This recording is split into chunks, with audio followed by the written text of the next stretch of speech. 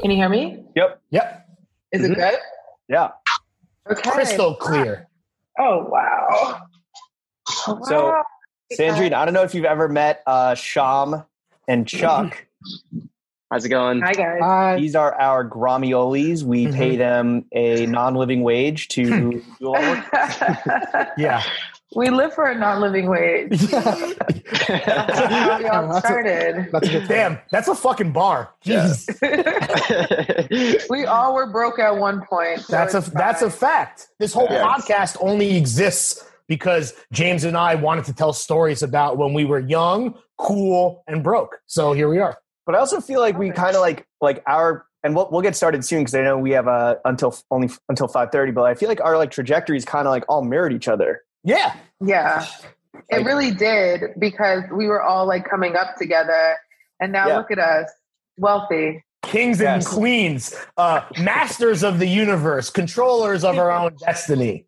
Owners of Masters of our small businesses. I'm literally in a closet. Yeah. This is a small business owners summit. That's what this is. Is this what it is? That's what it is, I think. Yeah. This is Jonah Hill, and you're listening to the only podcast that matters.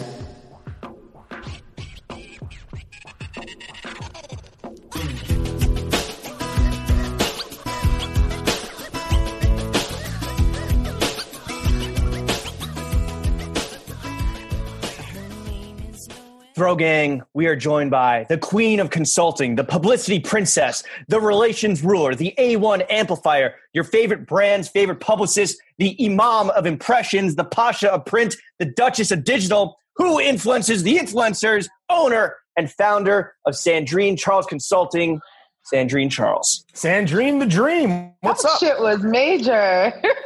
Flip that out and send it. Yeah. I mean, that's going to be my new intro. I need to save that. And put it on your very professional, very tasteful, very minimal website. It's very minimal. I just give you case studies. You see what time it is. Men lie. What the action is. Women lie. Numbers don't lie. And you can find plenty of number in a case study courtesy of Sandrine Charles. That's where you can find it, guys. So you know, it's so funny. I guess right off the bat, let's just ask a big question. Your business is named after you. I always wondered. Yeah. Okay. Well, do you know? Well, it all started when I got my LLC. Well, I was like leaving Starworks, and I figured since I've been freelancing on the side for a couple of years that I just wanted to protect myself, especially when it came to taxes, if I just freelance for the rest of the year. So it wasn't to start a full-fledged company. Right. It wasn't to do anything else. It was literally just that. A happy accident born from making sure that the government goes and fucks themselves. See, this is 1,000%. As fellow small business owners, we know nothing of this. And if you were to listen in on like the weekly calls that Lawrence and I like fretting over taxes, you would probably laugh. And also, are you also a alumnus of LegalZoom? I love LegalZoom. I have LegalZoom, but I also have really great attorneys that I literally CC on emails at any time or call like I did yesterday while moving because somebody got me fucked up. And so, I love my attorneys. I do love my finance guy too. He really makes sure that, you know, things are in line. And so between them, you guys need that. Yeah. You guys have a lawyer. We have a lawyer, but we try to keep communications absolutely minimal because we don't know if he's going to charge us for answering an email.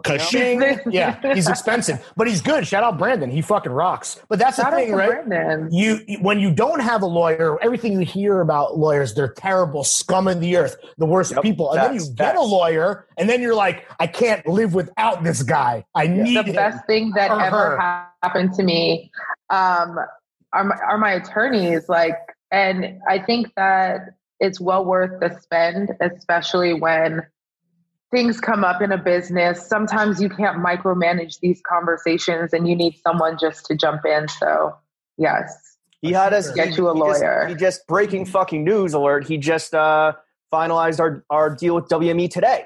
So all this shit we've been talking, all this fucking diary of the mouth that Lawrence has been spewing in everyone's eyes at the side of the face about us being signed to WME, It's only now July. It's now real. True. Yeah. Which although they have not countersigned, so who knows? Right. But just to be clear for anyone listening, please retroactively go through the log and no cap all of my cap previously. It is now true. So I'd like to just so everyone who's keeping me honest at home, thank you, but I have never told a lie in my life. Sandrine, let's get back to you. We want to do a fit check as we do every episode so that the audience at home can paint a mental picture of what you're wearing. So the question for you, before you start, is would you like to go top down or do you want to go bottom up? The choice is yours. Oh, I mean, I was not prepared for my fit check, guys. No one ever. I'm not even gonna lie. Well, no one will see, so you could actually. Here's the thing. Listen, speaking of capping, you could just lie because nobody will ever see what you're wearing right now. Oh no, I don't want to lie. Is this couture? Is this a couture gown that you're wearing? Yeah, that's a beautiful. Is that Valentino? This is actually from the first drop from Guess and ASAP Rocky. Yep. This was one of my first clients when I went to Starworks. So this is just the striped tee. You put me on flow team for that, and I appreciate that. And I had that exact shirt, and it chafed my nipples. You went nips on embroidery? I want nips on broid. No, it's very high quality embroidery. Very thick. It's so high quality, it's absolutely uncomfortable. Oh my God, I'm so sorry. It's actually extremely comfortable. I rode City Bike today, so I'm in bike shorts. I don't know what company makes them, but they're from Net-a-Porter. And then I am wearing Nikes, of course, with Nike socks. Very comfortable, very, very easy to transport myself to and from my home via. What Nikes? Don't think you're not going to tell us what Nikes. You can hold them up to the camera. Do you guys want me to hold it up? I didn't really want to give the kids because let me tell you, I added that it's like my secret pair, and I don't like that when I did this roundup for Marie Claire and Julia Gulf put my sneaker in the roundup, and the next day all these people were like, where'd you get it? It's sold out. No. I'm like, I don't know. Who influences the influencers? Right, I get it. You don't want your spot blown. That's normal. I get it. But if you can show us, we'll react, but we won't divulge. We'll react the same way we did when Jonah Hill showed us his superstar. Oh yeah, I get it. Of course. Duh. Yeah. I keep it low. Come on. Those are the best ones. That's the best colorway. That's the best colorway, in my opinion. I think that it is because I know a lot of people like the red ones. I like to keep it simple. I can wear these with anything. It's like my secret sneaker. Yeah, so I don't know what sneaker I'm wearing at all. Those break necks. Those when you're on your city bike, those are breaking necks 100%.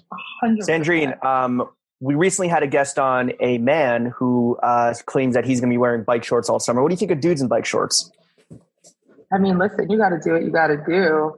There's a nice little flow with the bike shorts. Really? The comfort level is there. I mean, it depends on what kind. Like today I'm wearing more of hold on, let me shut my messages off because they keep going off.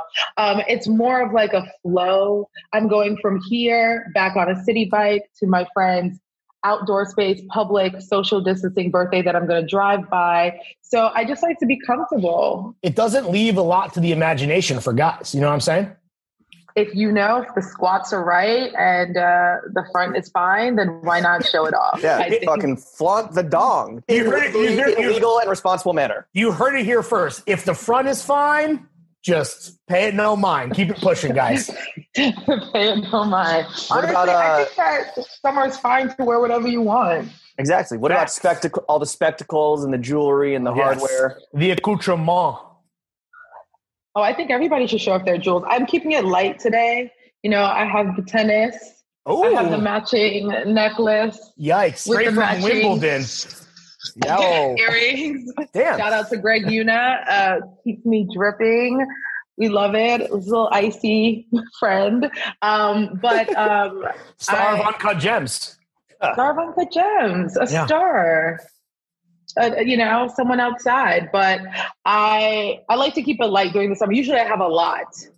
I have a lot going on. Do you do any? Do you do anything in this area? Maybe a gold tooth. Our boy Rob, who was on last week, he's a big gold tooth guy. It's like part of his brand. I'm a fan. Ooh. I don't know if I could pull it off. Do you do any? You can't. Grill situation? I can't. Well, I'm trying the headband. Yeah, that's not working out. Oh, damn. I would, if someone wants to give me a pair of grills, I will fully accept the gift. I'll do the mold and everything. If I have to pay for it, no. I'm with that. I feel the same way. Lest we forget, Sandrine, before moving on, the panties. What are you wearing today? My underwear? Yeah. Yes. And we ask every guest. It's not just that you're a woman. Yeah. Don't feel special. We ask everyone. None. But if I were... is that the appeal of bike shorts for guys or gals? Right? Yeah. For anybody? Right? I don't know. Me personally, I don't really enjoy it, but I guess it's everyone for themselves. If you enjoy underwear, then you should wear it. It's like 91 degrees out today. Let's just keep breezy, beautiful thugger girl and just keep pushing on your city bike. I hope you have that annual membership because it sounds like you're biking here and there and to and fro. The spectacles I have my own bike. Let's not forget that. Oh, you nice. Do? But I just, we just moved into our new office, which, I was telling you guys earlier, and there's just so much stuff where the team is powering through. We're still doing some construction. I just didn't want to leave my bike in the hallway. So I just figured city bike's the easiest thing to do. I don't think we've ever had bikes shouted out in the Fit Check. I know that a previous guest, our friend Jonah, he loves bikes and talked about bikes extensively on the pod. What brand bike do you ride? Are you a Schwinn girl? Like Mongoose, maybe, if you're getting dirty, Dave Mirra style. Maybe I wish I knew all of these bikes. It's actually a PureFix, and I got it like 10 years ago when PureFix launched. And it's a matte black bike. I feel like they sold the company since. It's so fly. It's just like, and then I have a bright yellow like water bottle on the bottom. And like everything is matte. And I was just like, this is the best bike. But my friend Ron, a couple of years ago, he borrowed it before moving to Germany and returned it. And it was not the way I left it. Oh, no. So I got it all kitted last month. And my first ride was to Brooklyn. Shout out to my friend LaRon, who dragged me over 12 miles to go from Manhattan to Brooklyn just to say hi to our friends.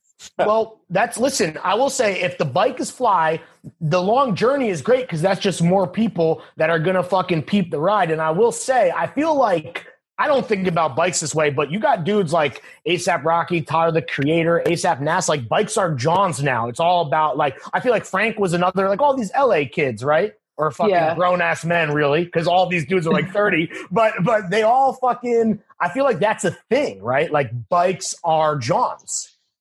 Yeah, sure. I think especially now that, we're still in a global racial pandemic that, no one's really driving around or taking cabs or getting on the subway. I feel like I'm in Amsterdam. That's what I said to Daily Paper. Sure. I was like, you guys, when I get back, it's biking. I can't wait to just ride my bike. I won't ever bother you about an Uber. There's a bike shop on my corner, and they literally have like a line.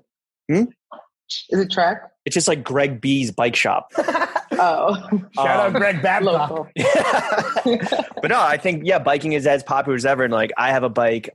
Seeing Lawrence talk about bikes or hearing him talk about bikes is like watching a dog walk on two legs. It's weird. And so why don't we get off bikes and get into three main. The Fit Check's not complete. We need her. Is it not complete? The spectacles. Oh, my glasses. Respect the sanctity of the Fit Check, guys. Respect the spectacles. This is Warby Parker. And they're actually men's glasses, so they are very thin. How many pairs of glasses do you own? 5. Wow. Really? By design, because you lose them a lot, or what happens? I keep one at my desk. I keep one in my living room, one in my bedroom. Are they one all in like the same? Are they all the same model, or do you kind of have like different vibes or different? 2 are the same. Okay. These are my favorite though. If you're going out glasses. These are come to my office. I look hella professional glasses, but I'm still blind. Well, listen, that is now a complete Fit Check. All right, well, let's get into the 3 main subjects of this podcast, the only podcast that matters, which, Sandrine, as you know, are money, Ka-ching. Formerly Dadass, now Meats and Cheeks. Yep. Also formerly Fappin' and Clappin'. Yeah. Well, Fappin' and Clappin', Meats and Cheeks are neck and neck. And most importantly, Jimmy, Larry, the goddamn motherfucking boys, ourselves, of course. The majority of this podcast is going to be talking about us because we are narcissistic, cis, straight men. And that's just the way the world goes, baby. And I'm white. Oh, my God. You hate to see it. Oh, my God. Sandrine, as a fan of the pod, you know that we are, to put it lightly, on a historical, unprecedented press run right now. Right? You saw the New Yorker profile. You saw that Influencer Magazine or whatever that was. But since you offer up full 360 strategy, not just press, we want to know, and maybe you can invoice us because we want to pay you for your services, net 120. How would you advise us on next steps when it comes to PR and just building awareness of the pod? Yeah, where do we go from here? I think that you guys signing was really amazing. You need to get that back out there. You need to make it real since the paperwork just cleared. And then you guys need to figure out what your next steps are for this programming and planning. You have a whole team on this Zoom. Yeah. Like, what's going on? What's the package look like? What's the 401k look like? Yeah, this doesn't even include. What's going on? This doesn't even include 3 other dudes that also work for us for a non-living wage. Their wages are zero.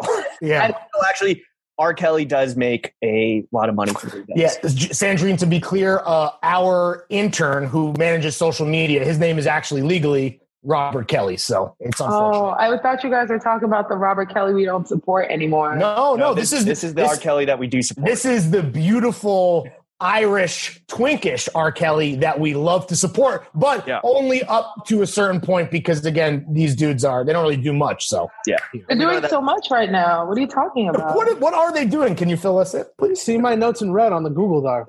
Thank you. Excuse me. You have talked about ceasing attorneys. Attorneys are well worth it. Greg Una, Uncut Gems, talking about biking. That's what you've done so far. Hell yeah. The notes are exhaustive. Yeah, they're running off the page. But, I support the youth. We were once then. So you think it's really about kind of building out the back end of the operation and it's like legitimizing this through like actual business decisions, not kind of sucking your own dicks via, our socials and the press. Although, should we suck our own dicks or should we kind of like... Suck your own dick. Let the streets see that you're popping. But on the flip side, like your whole business needs to be buttoned up. And that's really, I'm very quiet as it's kept on social in terms of like business, but I like to keep my business ship afloat. Everything's legal. Everything is a strategy. Everything is purple. Yeah. Everything is purple or green, like I like to say, because I make money. So, well, purple are euros. Kanye talked purple euros. Yes, yeah. So yes. How would you pitch? How would you like elevator pitch us to a publication? And what publication would you want to get us into? Because I usually ask my clients what they're. New York Times. Oh, fair. I could listen. It's been 3 weeks since my last profile. It's about time for my next profile. You know what I'm saying? We were in New York Times Magazine. I guess to be in the Gray Lady proper would be kind of fire. That's right. We were. Now, that wasn't about us. So what I would tell, if Sandrine was my publicist and I expected the whole, even though I didn't expect anything, and I just got the intro, I would need the whole thing, That didn't really count. Yeah, I got a taste. That was our first taste, really, I guess, when you No, you need a full story. You need a full story. 100%. Inclusion. I turned this thing off and it's still going off. Sorry. But you need everything primarily because you want to ensure that your brand visibility is out there and not just fit inclusions. I think that sometimes people get really excited because their brand name is mentioned in a larger story.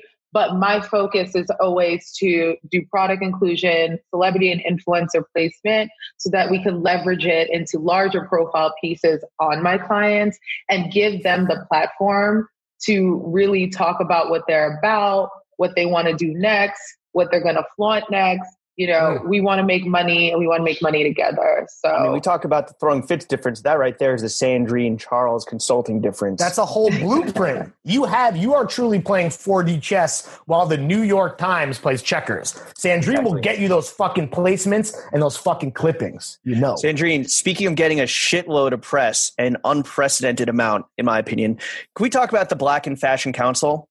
Let's talk about it. Should we call Lindsay too? She's probably Sure. like, what? Whatever you want. That's your call. I guess if it was me, I would say no. I don't want James dialing in. No, I want to just do it all myself. But that's up to you. But I love when Lindsay and I tag team. Can you just quickly explain to the folks at home, all 17 million of them who definitely already have heard, but straight from the source's mouth, what is the Black in Fashion Council? So the Black in Fashion Council is a collaborative collective that Lindsay and myself pulled together. We were seeing what was on the internet, and we were like, okay, what's a solution? Because she and I are both solution oriented. Like, I'm not going to complain for too long. I want to know what I can do next. So we essentially created the council to represent and secure the advancement of Black individuals in the fashion and beauty industry. It's a way for all of us to use this index score, which is also followed up with a progress report and a 3-year plan, which we will partner with brands to do, so that they can focus on a proper long-term strategy for inclusion and equality. Like, I mean, everybody should be sick and tired of hearing about these brands that treat, their Black employees or people of color crazy every other year. We're just like, all right, let's work with you. Let's fix this so that we don't have to have this conversation next year or when we retire and like the baton is passed and the people that were working with us or for us, are going through the same issues that we did. So that's basically the background on the council. And it's 400 professionals across like all sectors. It was 400. What is it now? It's more now. How much? It's more. I haven't counted. You lost count is what you're saying. No, I haven't counted since. I mean, we kept it. Just meaning like you're running up the fucking scoreboard. We're running up in terms of inclusion. Scoreboard. Yeah, you can follow us on @Black in Fashion Council on Instagram. We're about like 21K deep in a week. We're just hell yeah. We're focused on change, and so if you're about that action, we would love you to get involved. How's the general reception been kind of across the industry? Like, we've seen the headlines, but like, the reality of it. I think it's been super positive. We've had a lot of calls before we announced, and we've had double the amount of calls after. It's really actually refreshing to see that brands and companies want to do the right thing. And, we have an incredible executive board, over 40 professionals across the industry spectrum, from media, emerging brands, comms, model representation, creative representation, influencer, and education. So we're very proud of like our industry stakeholders and peers who are doing this for free and helping us make some change. Has there been any blowback that you've seen? Has anyone wanted to die on that hill so badly? Like Dolce & Gabbana, or like, I don't know, any brands? No, I'm just kidding. I don't think anybody would want to. I don't know. I think we're positioning ourselves like a non-cancel culture. I don't think that anybody would want to be a part of the wrong side of history. But if they do, that's fine too. You'd be surprised, because some people seem like they're fucking begging for it, Sandrine, But listen, I mind my business and I mind the business that pays me. If you don't want to be a part of change, then, we got it. See you. We understand. We won't close the door on you if you decide to change your mind later on. But for now, kick rocks, bitch. Fuck off. You've lost track of how many people are included in the council. It's well over 400. Have you kept track of how many non-Black people asked to be included? No. Did anyone come to you like, I really want to be involved, and you're like, get the fuck out of it? Like how many emails did you get from the office of Philip Plein? Zero. Asked to be in the council. Yeah. None. Zero. Well, damn. Just kind of taking a look, Sandrine. So you guys kind of like take a look at what companies are actually doing towards long-term change, hiring practices, not just empty platitudes. And you assign them a score. Right now, looking across the landscape, what brand do you think would receive like the lowest score? I don't know. We're talking to maybe 30 brands right now, or more. And we haven't given them any scores yet. It's just signing on. We're going to provide them with a pledge.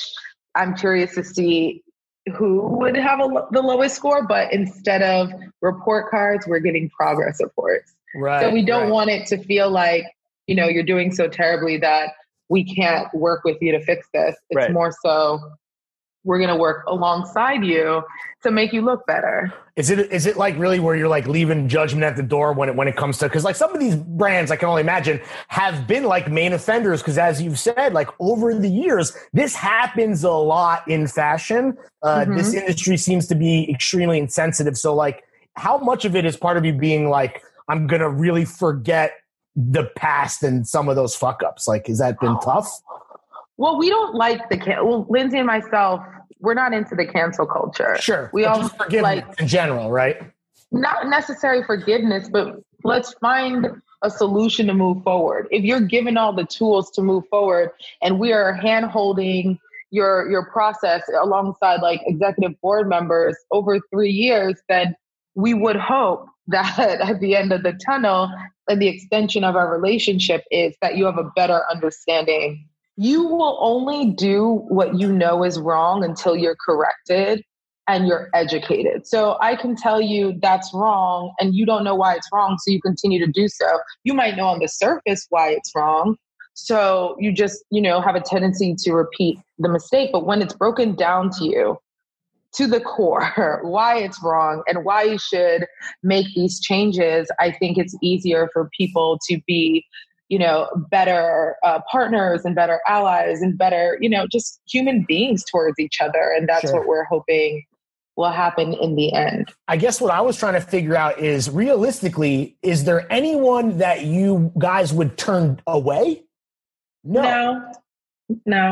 We're open to like connecting with everyone and figuring out how this works for them, because we want to make this a huge, initiative. Like there's a full strategy behind this. We have a 14-page deck that we are able to tell you what's going on, our full process of the plan, everyone who signed on the board, everyone on the advisory board, and the breakdown. So it's a real paradigm shift. You guys are engineering it as we speak.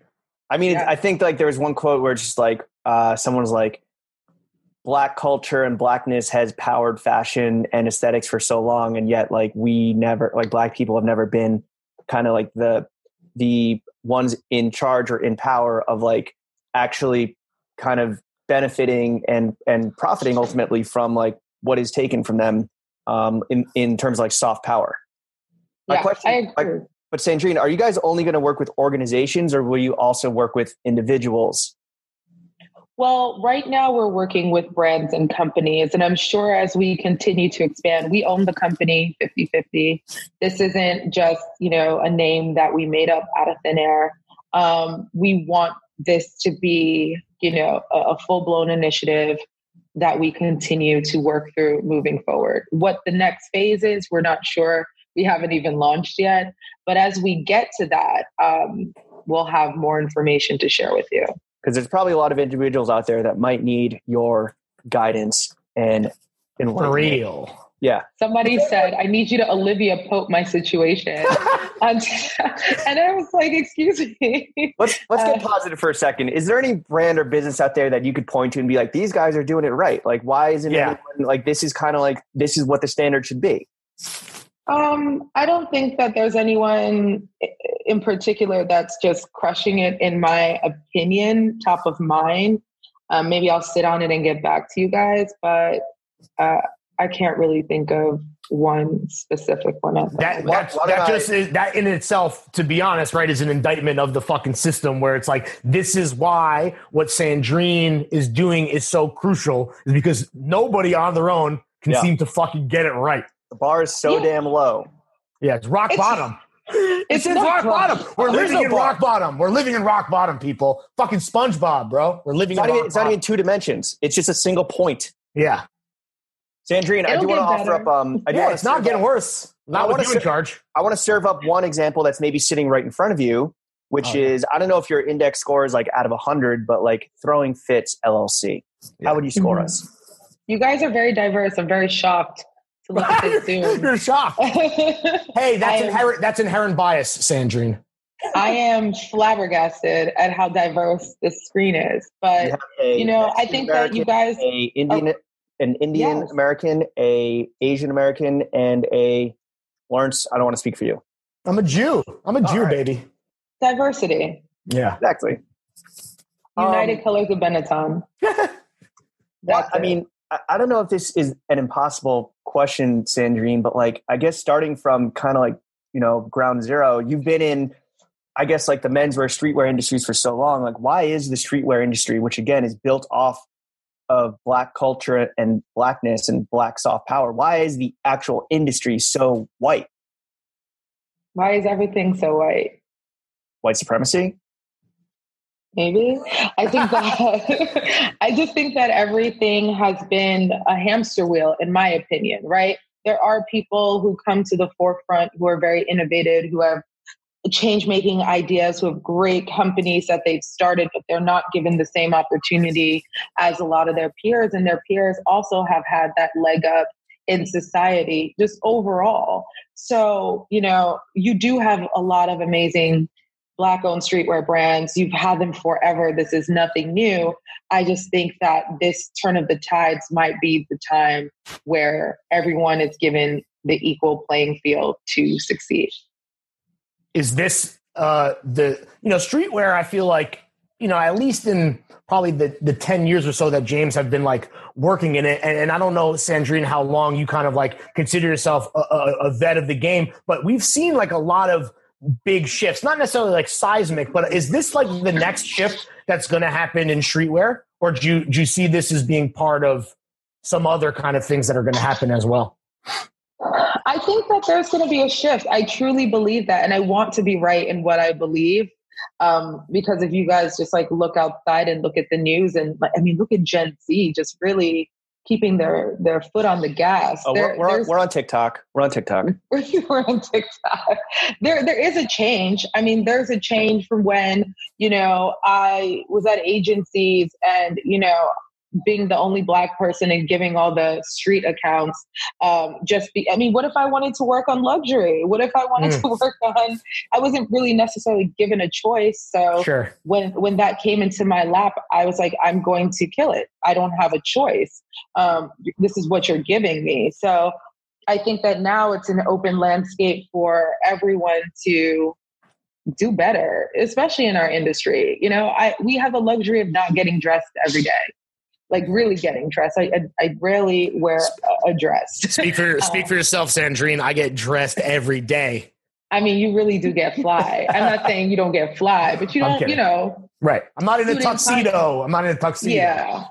So he's also in Valentino Couture. Yeah, right. You can't see at home, but Sandrine and I are in the same beautiful Valentino gown. We should have talked to each other before wearing it to the same Zoom pod, but what are you going to do? I hate you.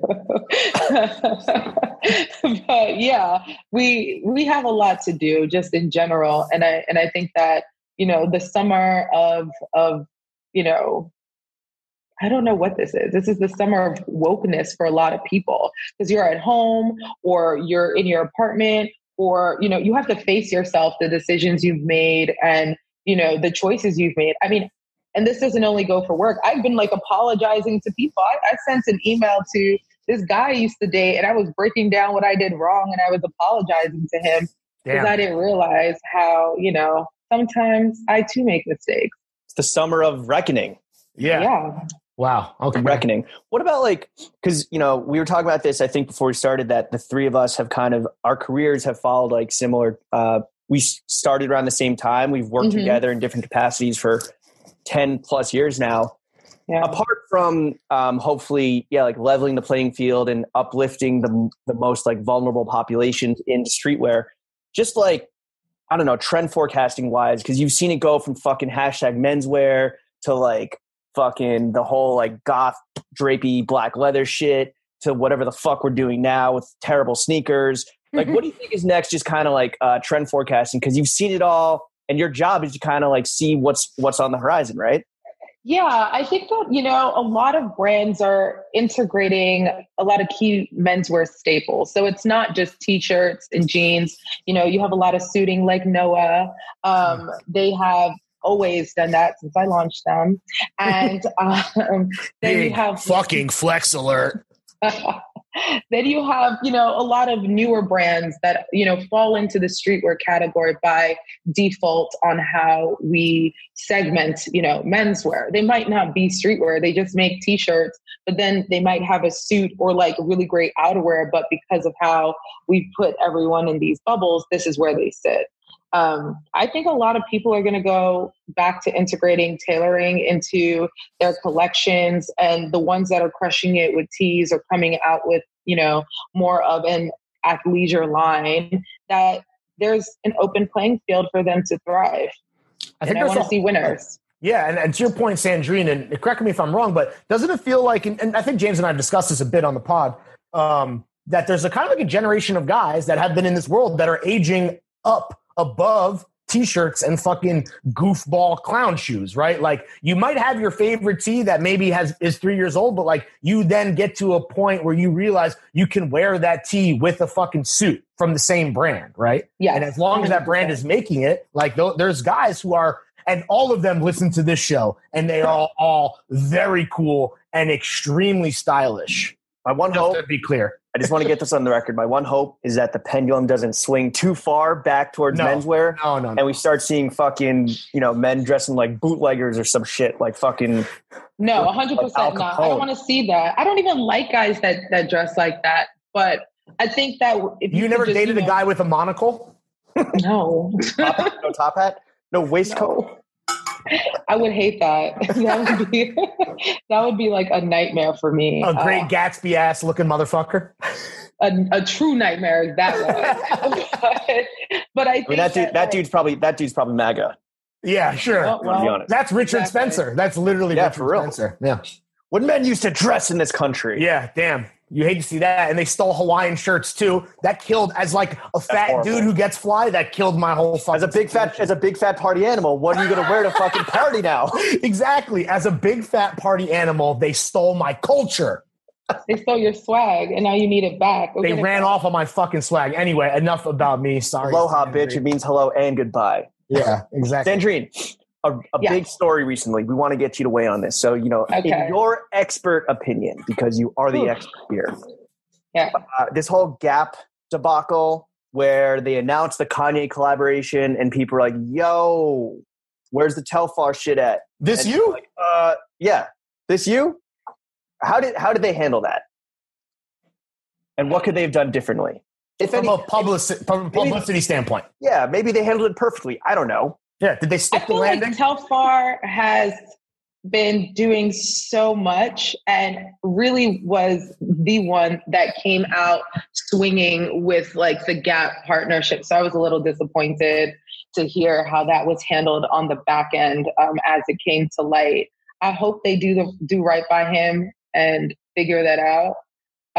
He deserves the latest is they paid him in full. They're going to pay, yeah, but they're not. Full, but the collaboration is not necessarily happening. Why not do it? Why not give the people what they've been waiting for? He's had the Bushwick Birkin for so long. Everyone is obsessed with it. Why don't we get a chance to see what he's capable of? My speculation is that they don't have the money to do. Well, even though I think the Telfar thing would be on a different scale than Yeezy, I think that Gap financially just doesn't have the bread and are kind of doing what J. Crew never did, which is let's do the all our eggs in one basket thing and see if it works. And clearly what Kanye has done with Adidas proves that there is a huge legitimate audience that wants basics from him. So I think the Telfar thing doesn't fit into that blueprint, which is unfortunate as the coolest face of queer black fashion. I mean, Telfar was doing kind of like what Hood by Air did. That was so, it was felt nuclear where we were in New York, but I feel like could have done so much more if it had been given the platform. So it kind of sucks that Gap pulled the plug, but yeah, I think they're paying it and then that's it, which kind of is whack. I would have loved to have seen the capsule collection and the public also, put their stamp of approval on it. Yeah, because I was at the party in Paris. I don't know if it was January or Harrison June. I can't really remember. And I was so proud to see like his community and his culture coming together at the Gap. Like the event was at the Gap. Yeah. And saddened to see that there's no follow-up. Maybe they got their publicity, they got their press moment, right? That's the fucked up thing that the Gap proved to me, at least, is they got that exactly what you're talking about. They got the cultural moment that was, which what we know now was cap, right? That they clearly never believed in it fully. And then they got on a hoodie. Yeah, right. And then they ran off after they got they ran off on Telfar's clout, dude. I think also because of COVID, they like laid off a bunch of their internal people. And it seems like, but it seems like their entire like organization was just a mess to begin with, because like the Telfar team or whoever was like leading the Telfar collab at Gap had no idea that the conversations were happening Kanye, unless they were living under, or they must have been living under a fucking rock, because those conversations happened for a decade. And then vice versa. The Kanye collaborators didn't necessarily know what was happening with Telfar. And so they just bricked it. Yeah. These things are mutually exclusive, right? Are you excited for, I know obviously it's a bummer because like Telfar could have done interesting things with Gap, and apparently he like submitted like 30 designs or some shit. Are you interested, Sandrine, at all in like what Kanye's going to do with the Gap? Listen, St. West's nanny needs a Bentley and a home. Ooh. And so does North. And so I fully support this being an opportunity for the extended team to have the glow up they deserve. Am I excited about it per se? I wouldn't say that I ran to my computer to see the announcement news, but I was also working. I guess we'll see, let's see what comes out of it. But yeah, St. West's nanny deserves a Bentley. I think North has that like beautiful horse with like the 14 best fucking, why not another dozen? Yeah. Yeah, I think, listen, I'm Team North. You can't tell me anything. North is it. Nori's Black Book is it on Instagram. These kids deserve the world just like every other kid. They're so swaggy. I think that for me, I'm interested to see what it's going to look like. I would have been more excited to see this as a follow-up to Telfar, since they were already building that up and people were waiting for the next step. That's just a little disappointing. But again, I don't know the ins and outs of their business. I don't know if the entire team working on Telfar had to be furloughed due to like the current climate of the economy. But we'll see.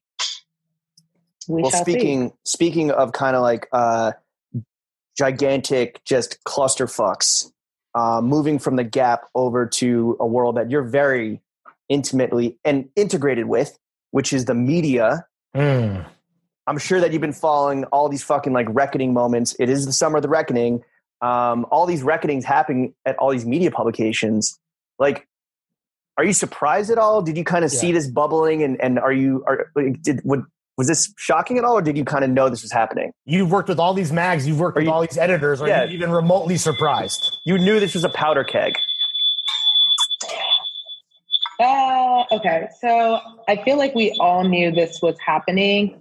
And because, I personally, I wrote an op-ed and I expressed this one huge blowback that I had, dealing with a microaggressive boss who, tried to come for me. And then when I decided to resign, she went to my top client at the time and tried to say she did all the work. And I'm like, where the hell did you do this work from? Because I know you didn't.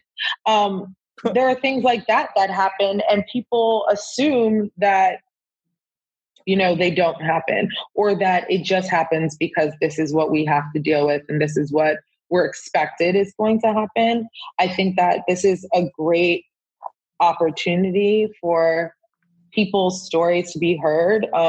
Lindsay did a great job of doing the Black and Fashion story for New York Mag 2 years ago.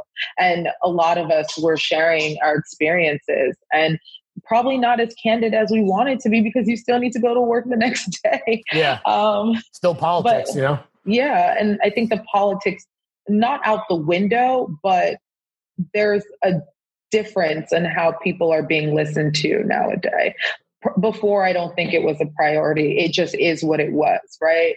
And now it's like, all right, we can't go on like this. We'll be crucified publicly. We'll be vilified for, a period of time in our careers.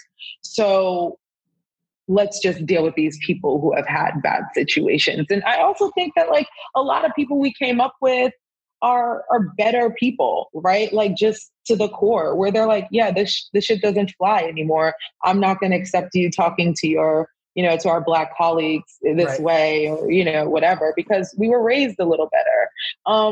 So hopefully that change is sustained and people are going to be aware of things that make no damn sense and watch their mouth. The Black in Fashion Council has like a media representative, right? That is going to work with the media specifically. We have an entire executive board led by Lindsay, with Nikki from GQ and Tiffany Reed from Bustle, and they're going to work on media specifically and different publications and helping everyone to get on the same page. So that's perfect. I think that in general, everyone just needs to be more aware of the things that they say and do, and note that, nobody's accepting your shenanigans. Well, here's another loaded question. Which industry is worse, like fashion proper or media when it comes to racism? If you had to speculate, having worked with both brands, on both sides. I don't know. I'm not in-house anywhere. I'm agency, and I'm sure there have been times where I found out how much another agency was getting paid for this similar gig, and I was ready to, blow up. But I've also, over the past 4 years, I'm like, this is what I'm worth. Like, there's not a conversation. We're not going to have added conversations. If you don't want to pay me this when I know you have the budget, or I know it's within your budget, then that's cool. We don't have to work together. I just would rather not work with people who don't want to pay me what I'm worth versus saying, I'll just do it for the look. I don't want the look. I want a townhouse. Fuck the look. So there's a difference. Yeah. I don't want to look. I want a townhouse. Boom. Fucking bars. Put that on a fucking t-shirt. Fuck a look. Take your look and fucking fuck yourself with it. That's the first, when Sandrine Charles Consulting does merch, I think that should be the first fucking Oh my God, when I do merch. Yeah. Yeah, like I'm not about the look. I'm not like, getting into you're past the industry. That. You're like 10, 12 years in, and not that even as like almost 13 years. Yeah. And even as even the entry level, you shouldn't necessarily be doing shit for the look. Right? That's the worst, man. Doing shit for exposure is the worst. I'm not doing it. If my interns get paid, I would like to get paid because they're doing a job. Interns get paid? Yeah, of course they do. Damn. What is this? Our interns get paid too. Don't make us look too bad. I'm sure Sandrine compensates them a bit better, but still, sure, they get paid. Maybe they get like a free Metro card or something. Fundamentally, but no. So obviously you're super intertwined with media right now. Now that Lawrence and I are full-time podcasters and no longer editors at various publications, so we're no longer your favorite editors. Who are your favorite editors to work with? Oh, wow. I have so many. Let's shout them out. Damn.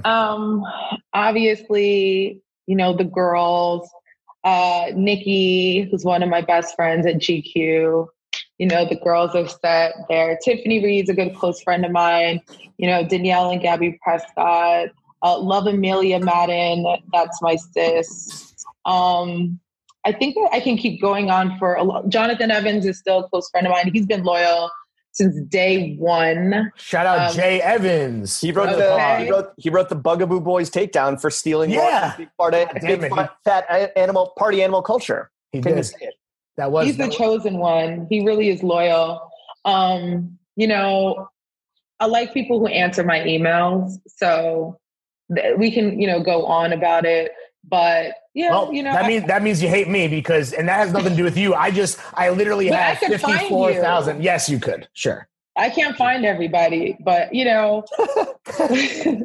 I'm easy to find. I'm in the field. I'm easy to find, dude. I'm a man. You definitely are. What do you think of the whole? And I don't know if this has shifted, but is there still like a power dynamic imbalance between like publicists and editors? And I like when Lawrence and I were at Complex of Four Pins, there's definitely like that I guess it's unfortunate, like power dynamic.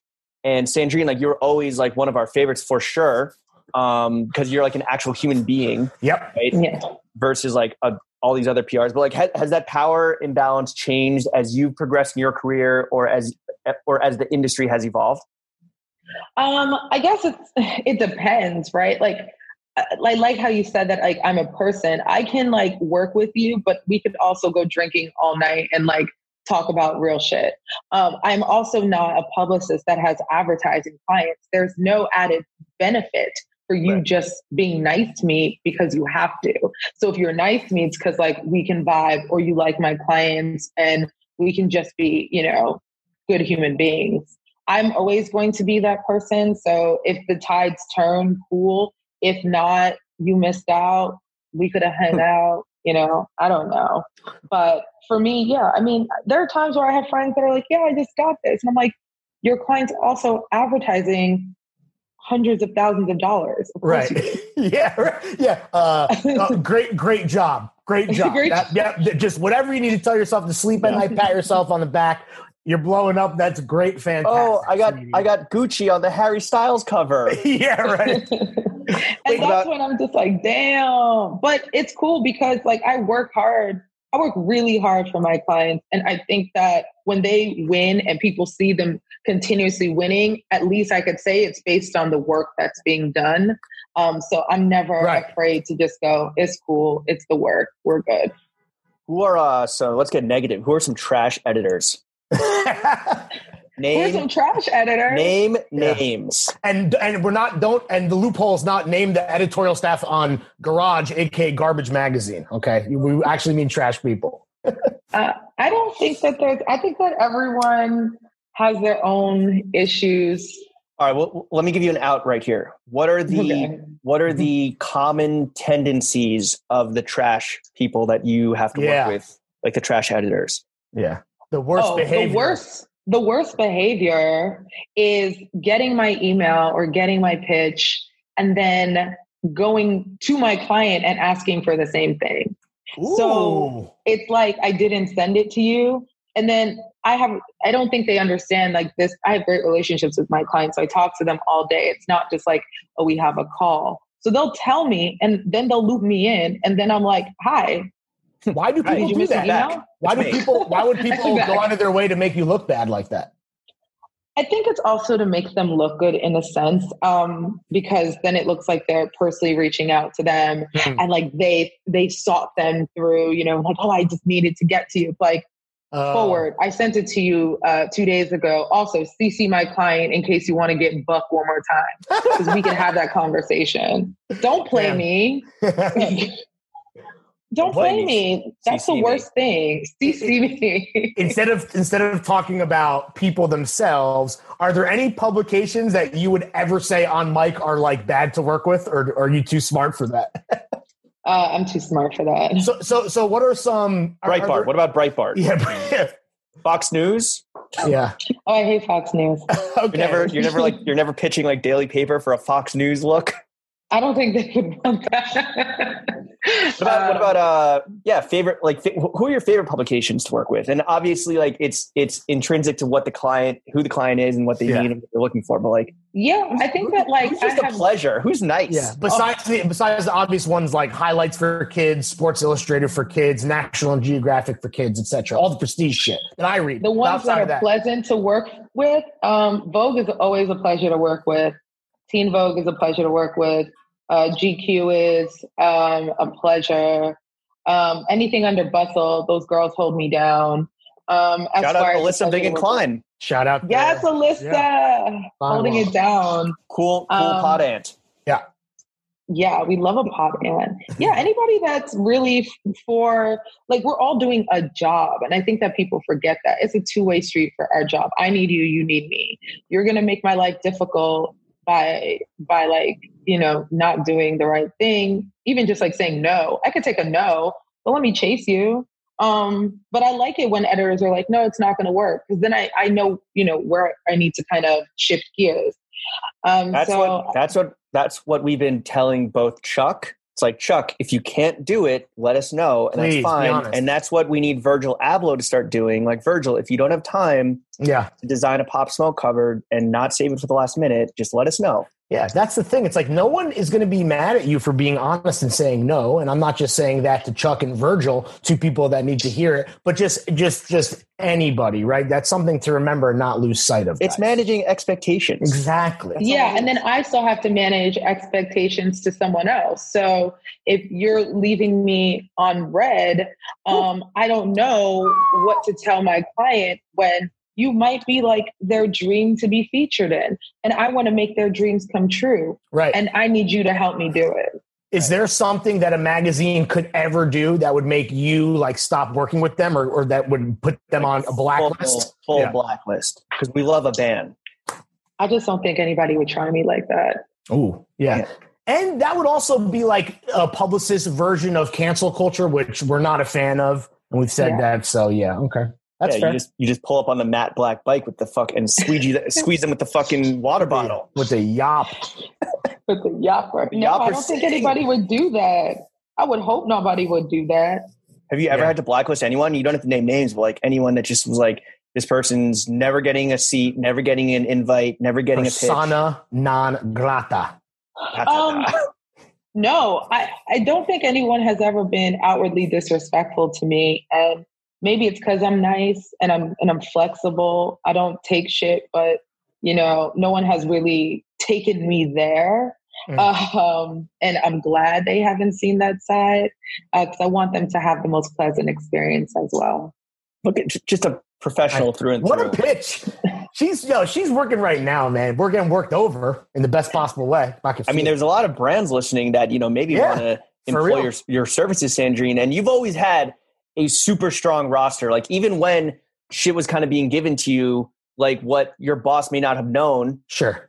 Is that those were actually big gas brands. And that's like, especially when Lawrence and I were at Complex and like, those are the brands that we wanted to like work with and feature. The best of the best and brightest. But if there's one brand out there that you don't currently work with, like who's your dream client that isn't currently on the roster? Your white whale, so to speak. I don't know if I have a white whale per se. I think that there's one that I would love to keep it consistent, a nice, cute retainer. But I'm sure that we're all working on the back end on that. Ooh. I hope. But there's not a white whale. I really do enjoy working with a variety of brands. Just decent human beings. I can get with you if I see you're passionate and you're not crazy and I can understand what you're trying to sell. I will work with you and I'll ride with you as long as you ride with me. If you have unrealistic expectations, like I want the New York Times on Friday, I hired you on Monday, and I have no story to tell, then I'm going to be like, we might not need to work together. Because then you'll just say I didn't help you, but you have nothing to talk about. Have you had those clients like in the past that just have like the most unrealistic shit? I think I've had people who have seen what other clients have received and said, I should get the same. Ooh, and you're entitled. I want to get it at the same pace. Ooh. And I don't think it's entitlement per se, because after speaking with them, it was more so like, I just thought that's the speed that everyone's on. Right, because you're so good. Great. Yeah. But do you have something to talk about? It's also a buildup. It's also making sure that people know I'm a hub for this brand, that they're getting, all these emails and updates and releases, that their interest has peaked. And some get it and they're cool and others don't. And it's fine. Wish you the best of luck. Where you are at right now with your business, like how frequent can you take on new clients? Well, I have the bandwidth to take on new clients because, again, the townhouse doesn't buy itself. And I have a team. You've got time. If it's not a look, you have time. I have plenty of time for a budget, and a budget with a brand behind it that I believe in. Sure. My team is actually, you probably hear them in the background, because the construction just stopped, but they're working on sample trafficking before the weekend. But there's a team. And so as long as there's that support system and people are learning new skills and how to pitch better and how to manage stylist conversations better, we can always help you. How big is your team? 4. Who's your favorite? Huh? I don't Who works the hardest? Everyone's my favorite. Damn. Like they can hear you. They can hear you. Like a true politician. Why don't you go take this phone into a conference room and then shut the door and then we can really talk some So shit. this is the thing, guys. It's not like it's going to be a public podcast. We're just chatting. It's a sneak peek. I'm in what's supposed to be my office. There's supposed to be a door here, and that's the conference room, and there's supposed to be a door there, and our doors get installed next week. So they're glass, and they're like... You have the biggest office, right? Obviously, bigger than even the conference room as a show of force. No, the conference room is massive, and it has better views. Oh, okay. The door's custom. Hey, I will say, Sandrine, thank you for your sacrifice. You're a true leader. The fact that you let the conference room be better than your office. Thank you. Of course. I don't mind. I'm humble.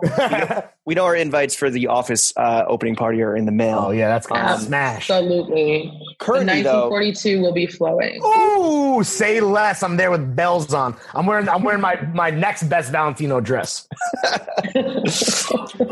If you had to pick a current client though who you just enjoy working with the most, like who would it be? Or who would you want to highlight maybe for like the 17, 18 million listening at home? Yeah. Who do you want to plug? Chill. Who do I want to plug out of my clients?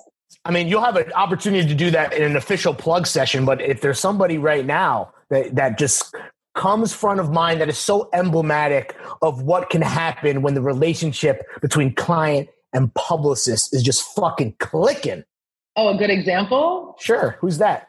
Let's hear about My Baby that. Daily Paper. I love them. They're Dutch. They are from Amsterdam. Big bike town, I've heard. Big bike gang. I think I love it so much because we're a partnership. Like before this call, I spoke to their marketing director. Like we were just chatting. Before that, I was on WhatsApp with someone else. Like it's just such an integrated team, winning team across the playing field spirit that like they know I want them to win, so they want to make sure I could win for them and vice versa. It's love. So that's one I can definitely think of because it just happened. I just signed Flan a month ago. I really love their spirit because it's very similar. I text with them all day. One of them came to my old office on his bike and was just chilling for a little while. So I love to just have a personal rapport with the client so it doesn't feel like I'm walking on eggshells just to get you coverage. It's like, oh, my assistant Gina had a baby. Everyone was like, where's Gina? She's coming back in September, but everybody was concerned about her. And I love that there is that kind of spirit within the company and with our clients. Sandrine Charles Consulting is like Olive Garden and like throwing fish. It's when you're there, your family. Ebony has been doing a bang up job in shout out to Ebony. Yeah, she has. She's definitely picked up everything immediately. In your work with Daily Paper, have you ever had the opportunity to go to Amsterdam and I didn't have time to do that when I went. I was there for almost a week. We just had a lot of. You didn't have time, and you were there for a week. I know, isn't it crazy? So you're too busy booming. I was chilling. I was like, okay, cocktails, no bike, meetings all day. They gave us more of like a tour. I felt like it was like their version of Amsterdam that we got, and that was actually in November, and that was chill. I will go back to Chief, of course. You should go back, and when you go back, you should take this advice. A wise man once told me, treat every day like a 3-day weekend. Yeah. Try that one on for size. That's a Carlos Franco original. A bar. Not a 3-day weekend. It is a bar. Sandrine, so, I mean, you've been following our careers closely, I know, and you know that Lawrence and I were kind of entering this new phase of really relying on becoming influencers because we quit our jobs to do this full time, which I don't know if that was like most financially sound decision. But it happened. So, the whole influencer business model, especially with COVID now, and especially with so many fucking bozos fucking this up for all of us and, Gen Z on TikTok and shit and these hype houses and shit. Like, are influencers still, were they ever effective and are they effective now in like moving product or like raising awareness?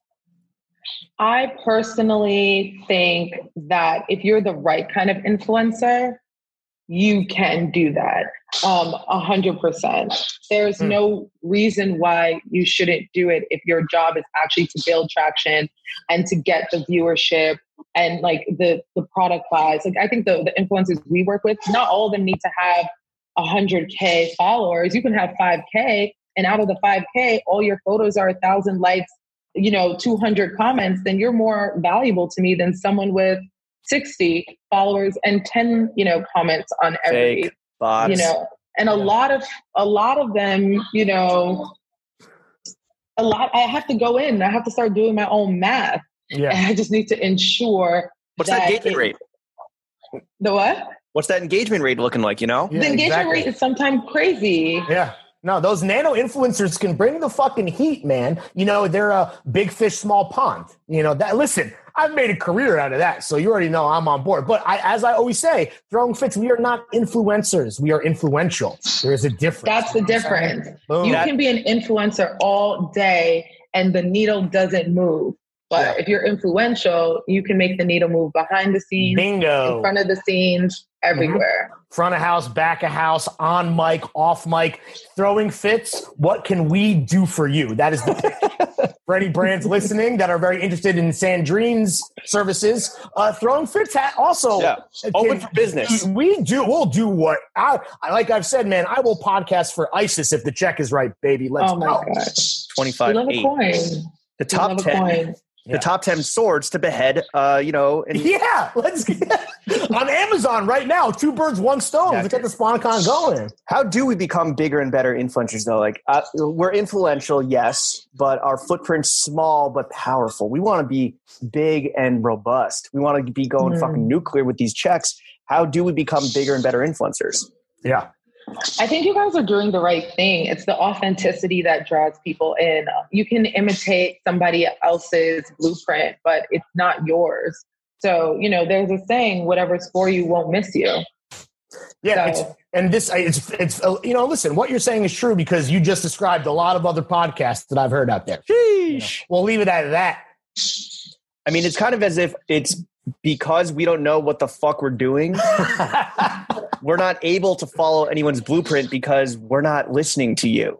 Yeah, exactly. It's tunnel vision. I literally have tunnel vision. I don't know what other people are doing unless you're my friend and we're in the same field and you're like, this is what I'm doing. I can't pay attention to you because once I do, I'm going to fumble. I'm doing too much. Sure. And I don't think about you at all. Don Draper type beat. Yeah. And it's no shade. I just don't want to get distracted. No, we throw our fucking horse blinders on and we sprint through a marathon. Gallop. To a fucking bag. Galloping like North's fucking armada of Arabian stallions. Yeah, baby. Sandrine, you have successfully launched your own small business. We have launched our own small business. Yeah, small business. Yeah. What is the biggest misconception that people might have? Because I feel like this is a new thing, right? Like, fuck working for the man, fuck being a fucking cog, working for some, abstract dream that is not yours, where your just creativity goes to die. You're just clocking in, clocking out, working for the weekend, like the weekend where you are. But for those people that do want to start up their own shit and maybe take advantage of this new economy, new fucking paradigm, what is like the biggest misconception people have about launching their own small business? Break the vicious cycle of the rat race and chase your cheese with Sandrine and the boys, dude. That's what I'm saying. I think that the misconception is that it's just going to be easy breezy. Like you're going to wake up at 10 and just chill all day and things are going to come to you. Or on the flip end side, that you just don't have a plan and you're just following someone else's plan. I work all day. I'm up maybe 5, 6 a.m. Chuck, what time do you wake up, Chuck? 10. 10. Wow. If you round down to the nearest 10th, yes. If you round down from noon.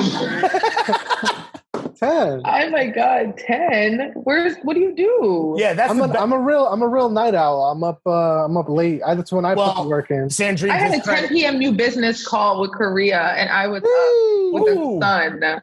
Though, to be fair, my business doesn't run without me. Chuck, come on, we'll go bike riding. Chuck is getting piled on. He's streaming. He's twitching for throwing fits, or he's practicing to do it, or some. I don't know. There's some plan, right? There's a plan. The stats came in. You've been averaging 4 viewers a session.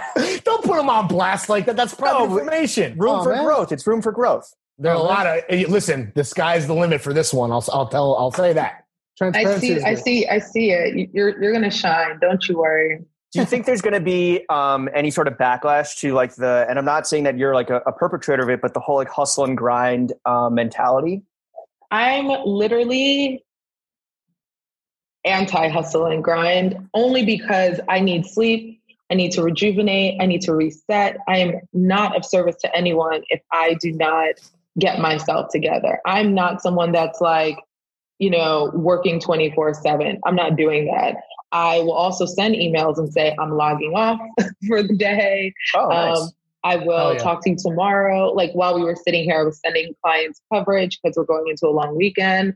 I need me time, 100%. And I don't want anyone to think that like you have to hamster wheel yourself to get to where you want to be. I mean, I'm not where I want to be exactly, but I am working towards it. I just want to not run myself, dry and tired before I get to where. Yeah, you want the townhouse, but at what cost, right? At a certain point, the hustling becomes unhealthy, and you just got to be aware of that. Backwards. Yeah, but I think there's also a difference. There's also a difference between doing the work. Like if you have a call with Korea, it's going to have to happen at 10 p.m. Right? Versus like publicly announcing like, yo, still working, still at the office, 10 p.m. The fuck you doing?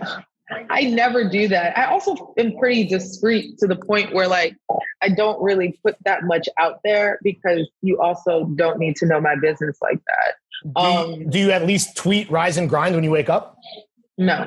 You should take advantage of that. That's got to feel really good. Yeah. To actually get off a Rise and Grind at like 5:59, real superior tweeting hours. I like to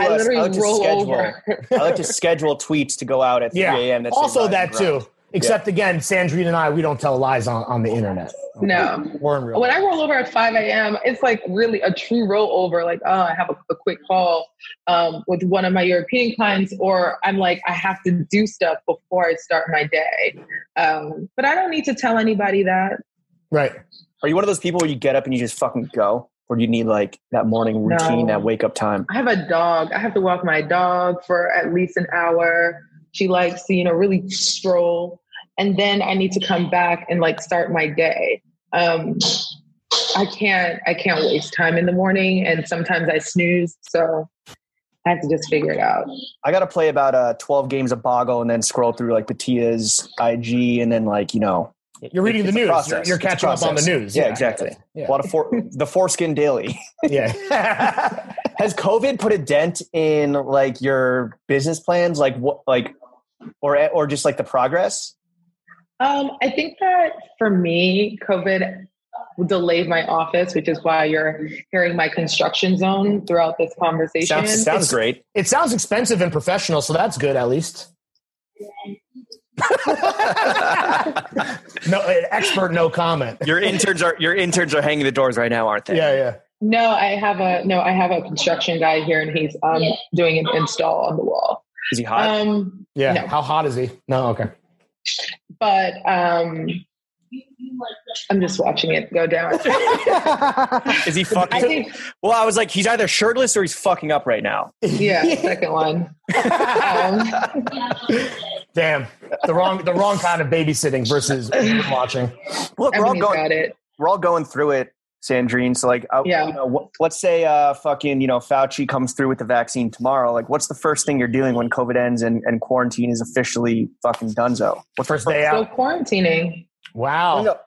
I'm not doing any of this with anybody. I took the test twice. I was negative twice. I want to keep it that way. Sure. I think that this is bigger than any of us know. And we all need to be super careful. And when everyone's like, okay, we can start eating outside, I'm only going to go to Fumo where it's family. And I'm like, okay, Sure. We're all pretty distant. I know the owners. I feel like they're being extra cautious versus, being in the street downtown. And it just looked like a party. Like on Saturday, I rode, again, city bike, and I was shocked to see so many people on the sidewalk. So you're no mask or anything. So your standing reservation with the Throwing Fits Boys at Red Lobster in Times Square, we're going to cancel that moving forward, I guess? Please cancel it for the time being. Okay, got it. Roger that. Stay safe. Honestly, this is real. Well, if it did end tomorrow, Sandrine, what do you miss the most about the COVID world that you would like indulge in? I actually had an epiphany during quarantine. I was definitely in a hamster wheel of things. I'd go to work. I do 12 meetings. I have to still do my work. I have to still, figure out the little nuances of my day. And I never really stopped for myself. Whereas now I'll do calls while walking my dog. Nice. Or I'm in Central Park or something. And I think I was more afraid that I would be scrutinized, that corporate mentality, you need to be sitting in a conference room or at your desk to get work done. And I was following that. I was subscribing to that. And now I'm like, are you kidding me? I'm crushing it better when I take time for myself, when I can regroup. So I don't really miss pre-COVID that much. And going into quarantine, I had plans. Some of them, didn't work out the way they're supposed to, but they're going to work out better in the end. And I'm not saying that to be optimistic. It actually, the plan has shifted in my favor. So, quarantine, I hope for everybody was an eye opener, and there should be no rush to get out of quarantine. Speaking of eye openers and that epiphany you had about this idea, the physical relationship that you kind of had, or that misconception that you had about your computer and your desk, what other ways have you been self-improving and leaning into the betterment in Quar? Just really kicking my feet up, living my best life. I think I really wasn't doing that before. That is something that I remember someone told me, I met you at an event and you were on your phone the entire time. I was like, what time was it? They're 7. I'm like, I'm still working. Yeah. But I also didn't mean to offend you, but I work for myself. And now I'm like, okay, it's 6:00, 7. Just now I just finished sending everything out. I should feel good to kind of clock out, do my 6:00 call, and be good. I shouldn't have to worry about anything afterwards except for myself and my best mental health. Normalize being a self-made mogul, people. Some of us have real work to do, you fucking babies. Oh, also you didn't smile at me, Sandrine, at the event because you were on your phone busy making a lot of money. Fuck off. I hope I'm trying to make a lot of money, but also it's email me. You want to get email me. I'm also a human, and I know that I'm not smiling every day. Yeah, quality of life. I think it was an event that was my friend's event, so I was also going to support, and I didn't realize. I'm doing the best I can with what I have. I don't mean to not make you happy, or I wasn't aware. Yeah. Smile. Smile more. That's how motherfuckers get punched in the face. If you're listening at home and you're still doing that, please. What? First of all, you're at home, so who are you talking? Yeah, we don't do it to your mom. What about? Sandrine, it sounds like you've really kind of been thriving and enabling self-actualizing in quarantine, which is amazing to hear and inspiring. I'm doing the next podcast from the fucking beach. Well, you should. You should go to Florida. You should go to Jacksonville. I'll go to Texas. I'll go to Arizona. I'll go to but no, Sandrine, let's be honest.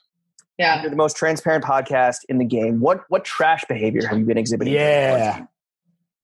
I'm sorry. I was just saying. What's the trash behavior that you've been kind of leaning into all Quar? Besides not paying attention to us right now. I was saying bye to one of my team members. I think that the trash that I've let go of personally. No, that you leaned into embracing. Yeah. The trash behavior, whether it's eating habits or I don't know, just being. I've actually been watching real trashy TV. Yeah, guilty pleasure city population Sandrine. What's good? Oh, I just watch a lot of TV while I work. I watch The Sopranos from season 1. I did the same with Living Single, Family Matters. Ooh. Yeah. You watch it and work? Yeah. But don't you miss like The Sopranos? Like, what did you miss? Is that like the 4th time you've seen it, or was it the first time? No, it was the first time. Did you miss anything? No. Okay. I did the same exact thing. The With work and family watching. I worked. I don't have Made me the work better. attention capacity. Oh, really? Yeah. I don't have it in me. I can't do it. I can multitask pretty well. And, in our old office, our TV, we had an open floor plan and the TV was in the middle. And so I would just leave the TV on, of course, for the day to watch different shows. And then by, the evening or after hours, and I was powering through, I would just put like a movie or something. I like that in my atmosphere. And prior to that, I used to just listen to music all day long, when I was in corporate. But I love that. We're going to get into trash. We're going to get into film and music in a bit, but first up, we're going to switch on over to the second topic of this podcast. We're done talking about ourselves. Finally, finally. The second, less important topic, but still important, which is money. Yeah, ka-ching. This used to be a gauche question, but now that salary transparency is a good thing to have, so that we can track disparities across like different whatever lines. We want to know, Sandrine, how much money do you make? Yep. I don't make any money. I'm poor. I'm broke. All right, she makes $0. Damn, that's on the record. Crazy. How much money would you like to make? Let's talk about that. Let's talk about aspiration. Aspirationally, I would like to make enough money to get my brownstone. Yeah. Townhouse. You want townhouse bread. What neighborhood are we talking? Yeah. Really, I can't say because there's just too much going on with people coming and running up in the neighborhoods and buying up the brownstones. Gentrifiers. Damn. Yeah. Listen, what is that song that somebody put on Clinton TikTok? Hill. Am I a gentrifier? I mean, how am I supposed to say that? Clinton Hill. Obviously. Clinton Hill is very different. First of all, I live in Bed-Stuy. Now you're in Bed-Stuy? Well, I've always been in Bed-Stuy, at least. Well, I'm on like the border. I have your address. I'll map it out. Yeah, it's right on the border. Yeah, I don't want to say my address on mic. No, but I have it. I have it already. Yeah, you have it. Yeah. In case you don't, it's oh, bro. But Sham, apartment 4A. Sham, you know what to do. What's gonna happen? It's gonna get bleeped. That's what's going on. Or how about this? You know what? Just to make things fun, Sham, why don't you also drop a flex bomb right here as well to make up for that? Cool. Moving on.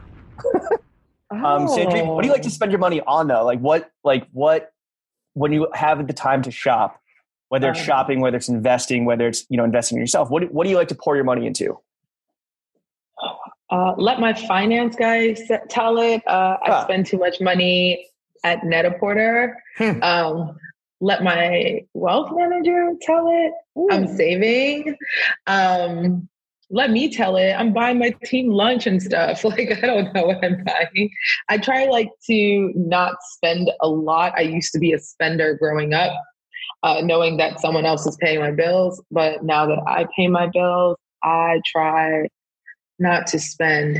Fiscal responsibility. You pay a lot of people's bills, right? I mean, that's exactly the thing. What about the bling from your boy, Mr. Flawless? What is that? The one thing you allow yourself is to get fucking absolutely dripped in stones. Thank you. Thank you, Gregory. I love these. Okay. All right. All right, let's move on to the third and final topic. We've got to be respectful. That's a different kind of flow team. That's not the kind of shit that Sandrine sends me and you. That's Ice Flow team. Yeah. FLOE. All right, moving on to the third and final topic because we got to be respectful of the young self-made moguls on this Zoom. Yeah. Let's talk meats and cheeks real quick. So you told me that you broke up during quarantine. Yeah. I actually got back with an ex of mine, that love of my life ex. Let's not get it twisted. Okay. It wasn't just a random person. And, we wanted different things at this point. I was not where he needed me to be when he was there. And I also didn't know that he was in that space because he didn't communicate that until afterwards. Then terrible. I felt bad at first. And now I'm like, are you kidding me? I'm literally putting you on a pedestal, love of my life, all these great things. And now that you have the upper hand, you're trying to make me feel bad. And I'm just not in that mindset. Mm-hmm. Did quarantine accelerate or like compress the timeline of what would have normally been, like taken longer to kind of figure out? I think we would have went back and forth maybe a couple more times, which I'm actually embarrassed to say. But quarantine definitely dialed into what the issues were. Again, he was one that like, even when we first like saw each other since the fall, I was like, I'm so sorry about this. Like, cause sometimes I'm like, can't do it. Like, gotta go. And sure. I have to move on for what I'm doing for the day. But I was very apologetic. I cried. I was like, oh my God, I didn't realize it comes off so rude when I'm trying to work. And I'm like telling you I can't help you right now. Sure. So I did all that. And, I say all that to say, there's no resolution. That happens. That's life, right? That's life. I mean, Sandrine, it sounds like quarantine really kind of like put things in perspective for you. And it only took 130,000 dead Americans, but it sounds like you're really doing amazing in quarantine. Yeah. I want to ask. All your self-discovery at the expense of human life is. No, I think I had a lot of great self-discovery. Yeah, and absolutely. I stayed my ass at home, and I only saw one person for the first. Like, I didn't even see my family until last month. So I definitely was self-quarantining one other person and keeping it contained. Yeah. I just meant more metaphorically, jokingly blaming you for all the death and destruction just so that, you could get your groove back. But it's fine. What we do know, and science has told us this, is that once quarantine is lifted, it is going to be the horniest summer of all time. Yikes. I'm scared just thinking about it. I'm married. Yeah. And so while you may not be out there, sucking and fucking, there are going to be, we do have 17 million majority young men. Yeah. And podcast right now. And now they know that you're single and ready to motherfucking mingle in like 2 years from now when you're ready to enter the world. But you're also. I entered the world. I entered the world when I was done with that. I still have love for him, but like I've already. You're on the market. Yeah, I'm on the market. Right. Sandrine, how should a young man dress? Because you're a very stylish woman, obviously, and you're very integrated, successful and smart as well. How should a young man dress to catch a young woman's fanciful eye? Not in like those doofy vests that the finance guys wear midtown. The Patagonia vest. No, but like not when you're out. Like you could wear it to work. But like change for the evening, I just don't understand what's not clicking. I don't mind anything. I like guys in suits. I don't mind guys in sweatpants. Just not bike shorts per se. Those gray sweats, you know what I mean? You know what I mean? Just if you could put yourself together and you're comfortable in what you're wearing and you're authentic to yourself, I can be comfortable alongside you. If you're trying too hard, if you look like a walking billboard of what I read on Hypebeast for the day, we're going to have issues. What about if it was you that made them into walking billboards because you're so good at getting those fucking clippings, dog? You ever think about that? No, because I think that any guy, like one guy I'm talking to, he doesn't dress like me at all. And I like that. Because you prefer to date non-streetwear, not just industry guys, but guys that are even like a fan of this world? Preferably someone who doesn't know what I do. Yeah. Well, I have to imagine that anyone our age who's into this world are just emotionally stunted, like Lawrence and myself, and every other man that we know in this. I'm married. I'm good, dog. Okay. I am so comfortable with expressing my feelings in an open and honest way. So there never, ever is any miscommunication whatsoever. Unlike Sandrine's ex, the love of her life, that unfortunately is out in the ether. It is what it is. You can be both the love of someone's life and trash. What about it's called intersectionality. What about you, Sandrine? What's your ideal first date fit for? Like, what are you putting on? Ooh, me? Yeah. Depends on where I'm going. You're going to a Zoom call. Well, okay. How about this, Sandrine? What is the ideal first date for you? Something that I don't like crowded bars, or like you're not going to flex on me by bringing me to a restaurant that's like really. Don't bring me to Carbone and think you're showing me the world. So don't be the guys say I know a spot meme. Don't be that guy. Don't be that guy. But like I wouldn't mind a little. Well, my friend Ben, he owns a streetwear skate brand called Grand. He did one of his lookbooks in this like old school Italian restaurant downtown. I need to find the name so I can tell you. Like someplace like that would be nice, where it's low key, nothing crazy. We can talk. It's not like you're trying to flex on me by bringing me around people so you can dap them up. It's a red sauce joint. It's like Sopranos. Yeah, exactly. Something low key. Yeah. What's your fit for that low key, nice first date? Yeah, that romantic low key. Is it this gorgeous Valentino gown you have on? Yeah, it would definitely never be this. That I also have on as well. To be fair, I don't want to don't bury the lead here, people. I look fucking glamorous and fabulous. It's very pretty. Yeah, gorgeous. No, it's probably like I can dress up. I have this one fit that I only got to wear like twice, which I'm furious because I don't really Instagram my fits, so like I can wear them again. Smart. Yeah. And it's like, and then I have a lot of like mini skirts with like bodysuits. Like I'm a bodysuit kind of girl. I have like 3 drawers of bodysuits, which are my thing. Yeah, I love a bodysuit. A bodysuit for every occasion. Wolford gets all my money. Now Kim Kardashian made these Skims bodysuits that are so like good. The material's really good, and they, like short sleeve, no sleeve, long sleeve. I'm like, you personally financed 1/3 of North's 14 horses. Yeah, that was her horses and Saint's nanny's Bentley. Exactly. Yeah. All right. As you know, we've had our 2 Groms who are making an unlivable wage. However, we did get at least one of them his full-time job, so that counts. But we want to turn the mic over to them in this segment, 60 Seconds of Thirst, where they're going to unmute themselves off the Zoom. They're going to ask you anything. Maybe they're going to pitch you on something. Maybe they want you to represent them in their business ventures. I don't know. Complete wild card. Chef, you are currently unmuted. Why don't you go first? We'll switch it up. Yo, wow. How's it going? It's been super cool hearing you talk about all your clients and stuff this whole time. I was just wondering, I work in a client-based like world too, so I was wondering if you had any advice on how you like build those relationships in a chill way with a client. Yeah. Because it seems like yeah. Oh no, go ahead. Oh, is that it? I mean, it just seems like you're like homies with a lot of them. You know, you're like texting and I don't know. So I'm homies with all of them because I feel like what I do, I would not be of service if you didn't like me as a person. If you feel like, okay, we're out on an interview or we just had a meeting and you're so quick to get rid of me, then, you know, you don't like me as a person. And I would hope so. Like I cracked my ankle open. I ruptured my Achilles like a week before I was supposed to go out west for an onboarding.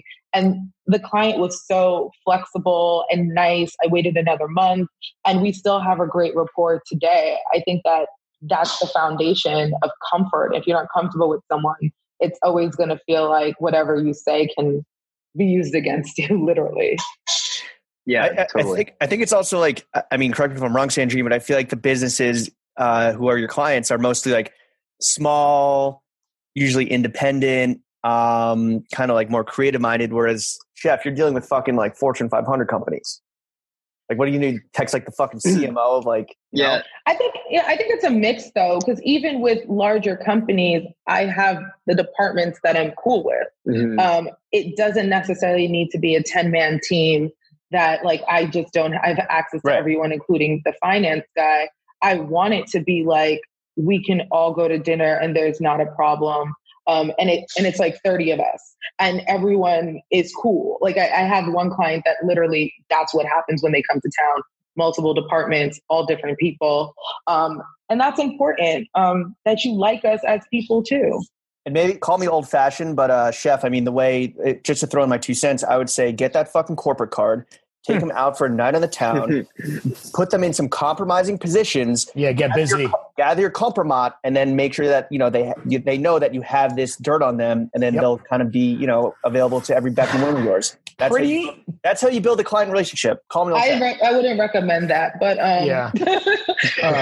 find out what they do and go chill with them for a hot minute. I believe the strategy that James is talking about professionally is known as pulling a Jeffrey Epstein. Yes.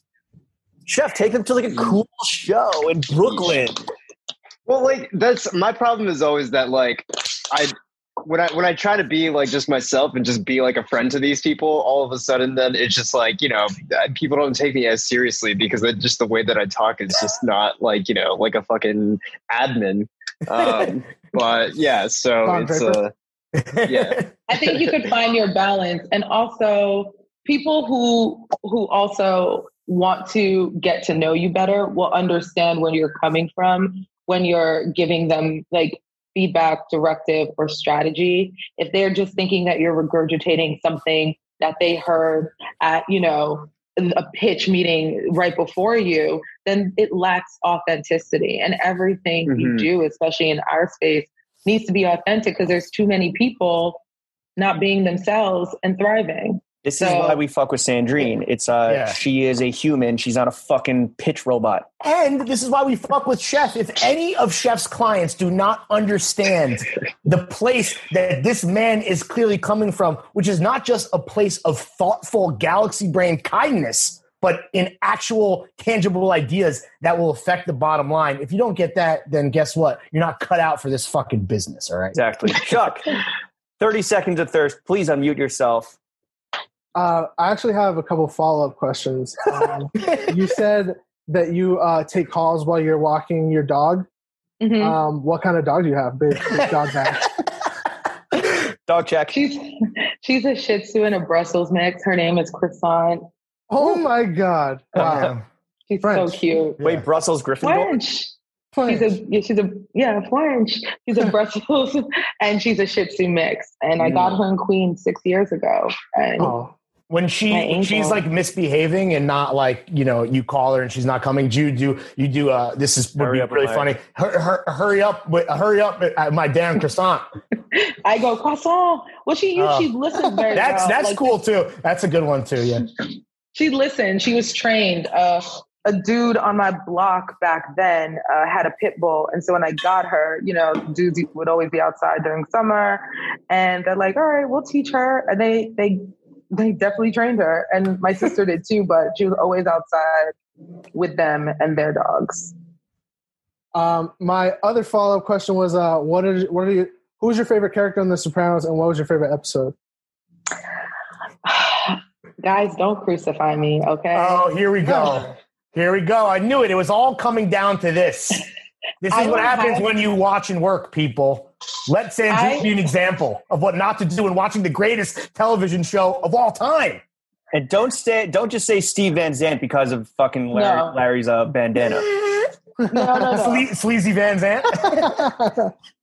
I think my favorite character on the show is not because I liked them or I thought they were amazing. It was more so because I felt so bad for them. Okay, so every character on The Sopranos. But I really felt bad for Paulie. I felt like he never could really elevate. Yeah. And so I would always watch to see, like, is he going to get to where he's going? And there was that one episode when he was home. All the guys were out or they were out at different places. I can't pinpoint. Sorry, I didn't watch it enough, which season it was. But he was home and he was home watching TV with his mom eating dinner. But yet he's like, bullying the others all day and taking the money from all the businesses that they were hustling. But you have nothing to go home to. He had no wife. He had no girl. He had no home. It was sad. He was a made man. He was a made lonely man. Yeah. Damn, dude. So that's that's the ghost of Christmas future, what you don't want to be, right? Yeah, you got to look at that and go, whoa, what are you really doing? Why are you doing that? Right. I think that's another, speaking of epiphanies, I think that told you what you need to know about. Sometimes, again, you work too hard, you miss out on the me time and the things that you need to do for you, Sandrine, right? I never missed out on that time, okay? Let's be clear. But I was I was hoping that he was going to elevate before the feds got to them and all of those longer conversations towards the end. But he didn't really go to therapy. He wasn't doing it, but yeah. Yeah. Therapy was frowned upon with those guys. That's basically. Yeah. As was cunnilingus, which that shit's awesome. Real quick. Hell yes. Chuck, do you have a third follow-up or are you done? Yeah, that's only two. Do you have a favorite episode? Chuck. No, clearly we're moved past The Sopranos now, dude. Oh, well, that was it. I asked her favorite character, favorite episode. All right, 60 seconds of thirst on fucking fire as per usual. The boys are back. We haven't had one of these a full 60 seconds. Thank you, Sandrine, for being here and uniting our entire operation. And appreciate it. There's that's not the only reason why we wanted to have you on, which because we know you're going to bring the boys out from the woodworks. We wanted to have you on because like you are one of the chillest, coolest, smartest, most ambitious people we know. And so we really need to hear from the source's mouth what you're fucking with and what you're not fucking with in this segment we call Fuck With Not Fuck With. It is a working titles. I don't know if you're good with titles. Maybe you can help us with that. We've been stuck for, 3 or 4 years now. But we want to know, this is perfect. What brands are you currently fucking with? Ooh, let's hear the roster, kid. Here's the plug time. And brands am I currently fucking with? Yeah, and for transparency's sake, you have to tell us if they're a client or not. Yes, you do. You have to tell us if you're a cop. Sure. It's no secret. You know I love Daily Paper. Client. Flan fucking with them. Client. Graham fucking with them. Friend. Noah fucking with them forever. My baby. That was the last thing we worked on in my time together. Yeah. When I interviewed Brendan, like with like the fucking the pool that he built out. Yeah, the bowl. We built the skate deck with Converse. Yeah. That might be the last event I ever RSVP'd yes to be honest. They're all pretty bad. Times. I mean, not yours, Sandrine. Yours are good, obviously, but for the most part, the events are not good anymore. Yeah, I'm sure it's going to change the way people do events moving forward. Oh, for sure. Let me see. I'm a swim girl. I'm a hashtag relax. It's just ass kind of girl. So Riot Swim, Myra Swim, Frankie's Bikinis. None of which are clients. I just like them all. Wait, what is hashtag relax? It's just ass and do I search this after hours or like during work hours? I'm sure you can search it after this. It's just like a vibe. Like I'm a Caribbean girl. I'm not trying to wear like tricky full bikinis, and I'm sure there's other people who are on that tip too. So Riot Swim, relax. It's just ass. It's like a huge thing. That's their slogan. Something for the spicy girls, Got it. No, that's the slogan for Throwing Fits. Something for the spicy girls. Hell yeah! And when I start wearing bike shorts, I'm going to start saying, "Relax, it's just ass." Yeah. Relax, it's just my cakes. It's just dead ass. It's just dead ass. You got it. Sometimes you have to keep it spicy.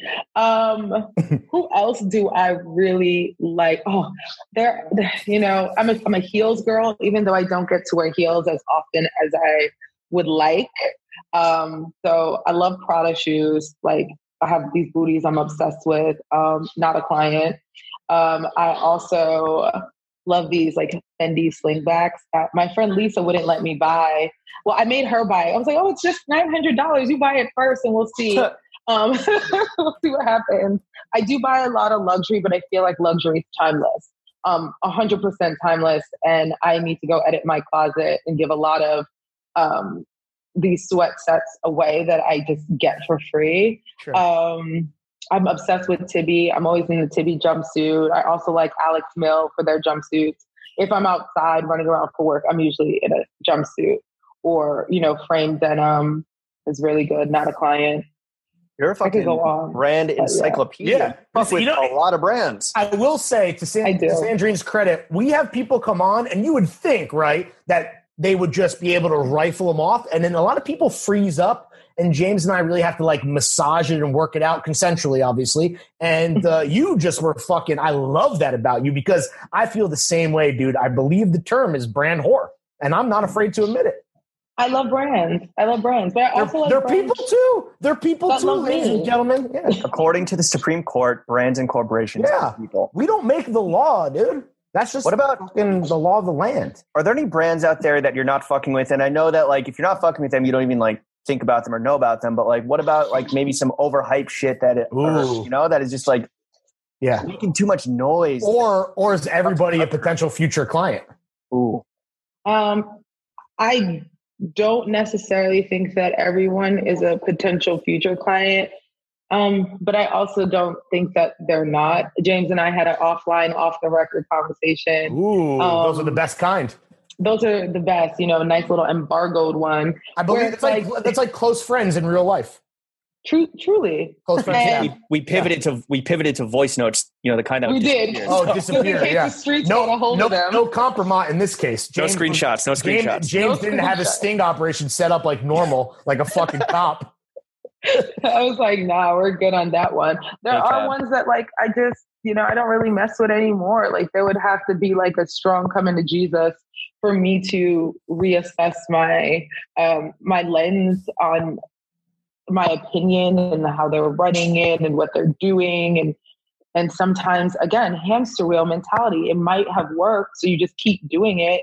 Let's get fresh. Let's get innovative. Give me something new to play with. I don't know, Speaking of fresh new things to play with, let's talk sneakers, right? I know you were very coy. We can't talk about the Nikes you got on. Right. No. Right. But could you fill us in? Would you be so kind as to let us know the rest of your current rotation at least? Can we do that? Some highlights maybe?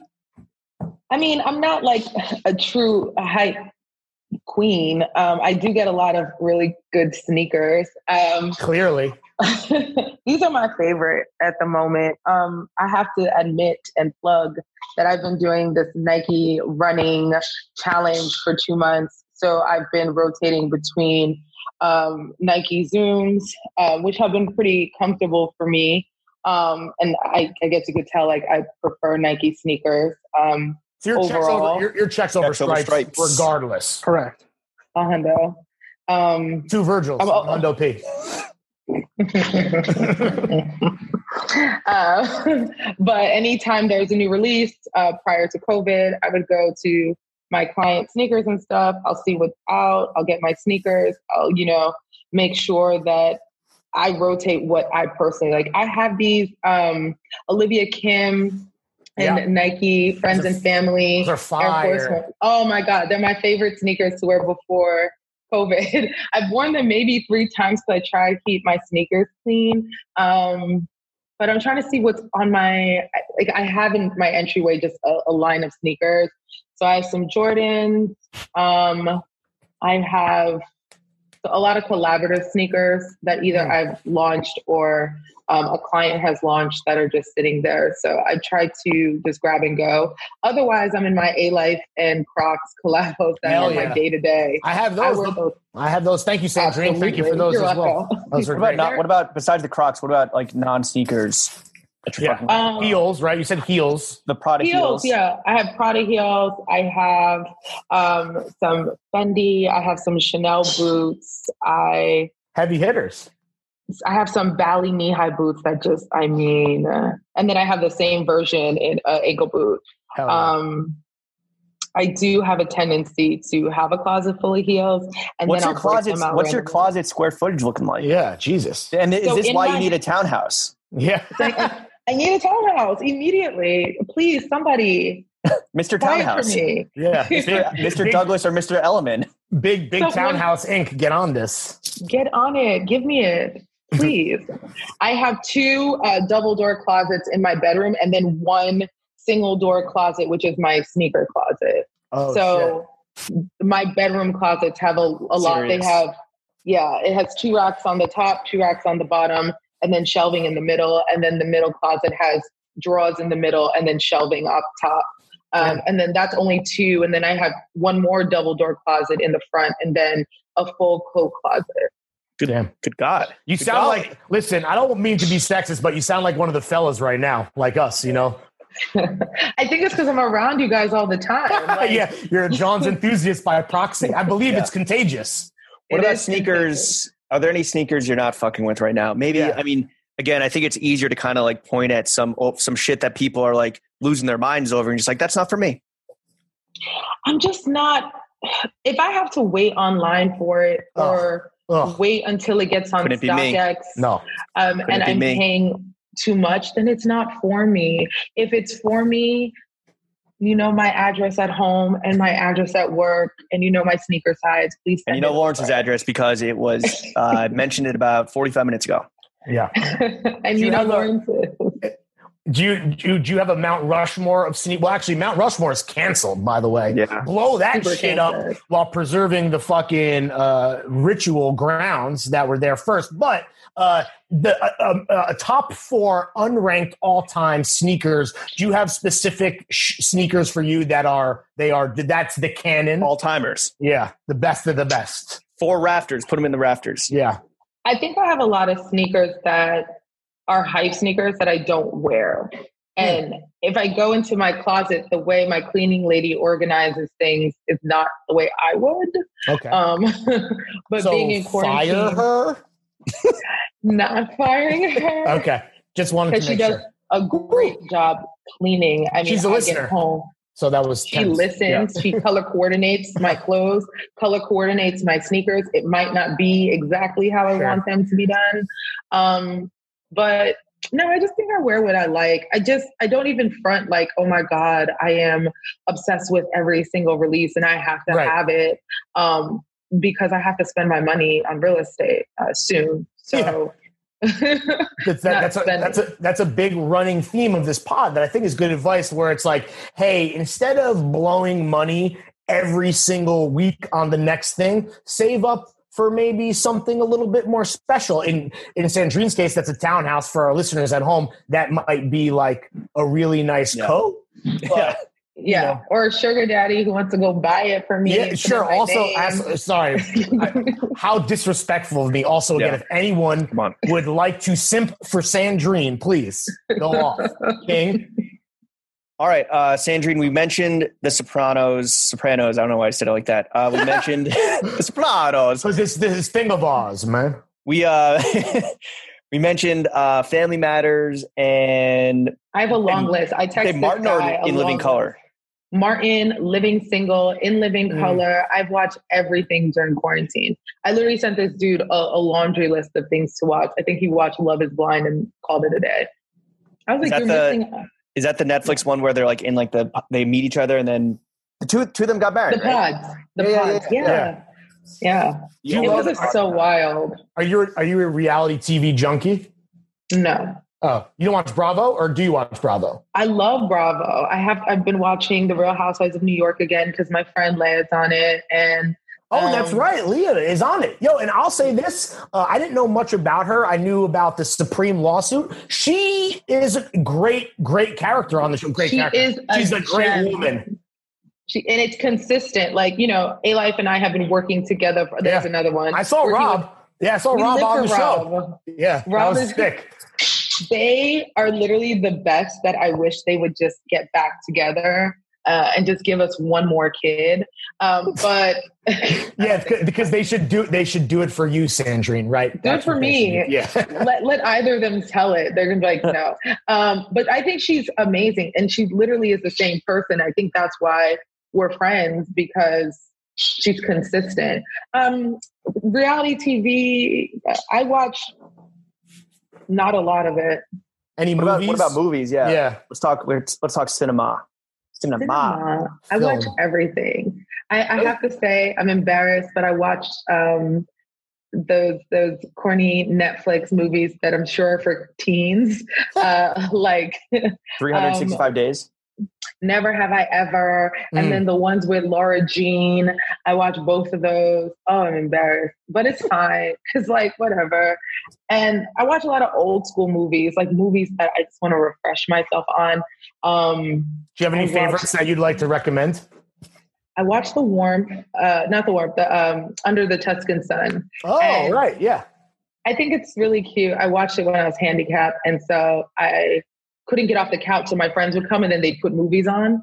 So I started watching a lot of movies I didn't realize I would be in love with. Under the Tuscan Sun is significant in that it's how Stella got her groove back for white people. So it's. I watched Waiting to Exhale at least 5 times. Yeah, Eat, Pray, Love is in that canon too. This is a genre. Watched that one. Yeah, that's pretty white. But this genre, talk about fucking good feels that you can shove into the ears of the front of the face, as we say on this program. Great stuff. I mean, a lot.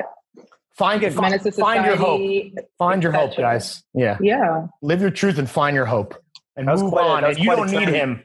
was quite a turn from Under the Tuscan Sun to Menace to Society. Yeah, I mean, I'm an old school Black movie buff. I will watch and support all day. I also watched Tyler Perry's The Have and the Have-Nots, all 7 seasons over the past 2 weeks. I've never watched this show in my life, but I could not turn it off. It was terrible. But I watched the entire thing. Is he in it? Does he play? No, okay. No. It's like a Days of Our Lives based in Savannah, Georgia. Not one person has an accent, and it is just a mess. It's terrible. It's like a serious, or not, but it's a over dramatic. It's a soap opera. Sorry, that's what it's overly dramatic, and it's just like too many things were going on, and no one had a Southern accent. And by the time I hit like season 5, everyone's hair and makeup finally improved, and everyone just looked nuts. I was like, "What is going on here?"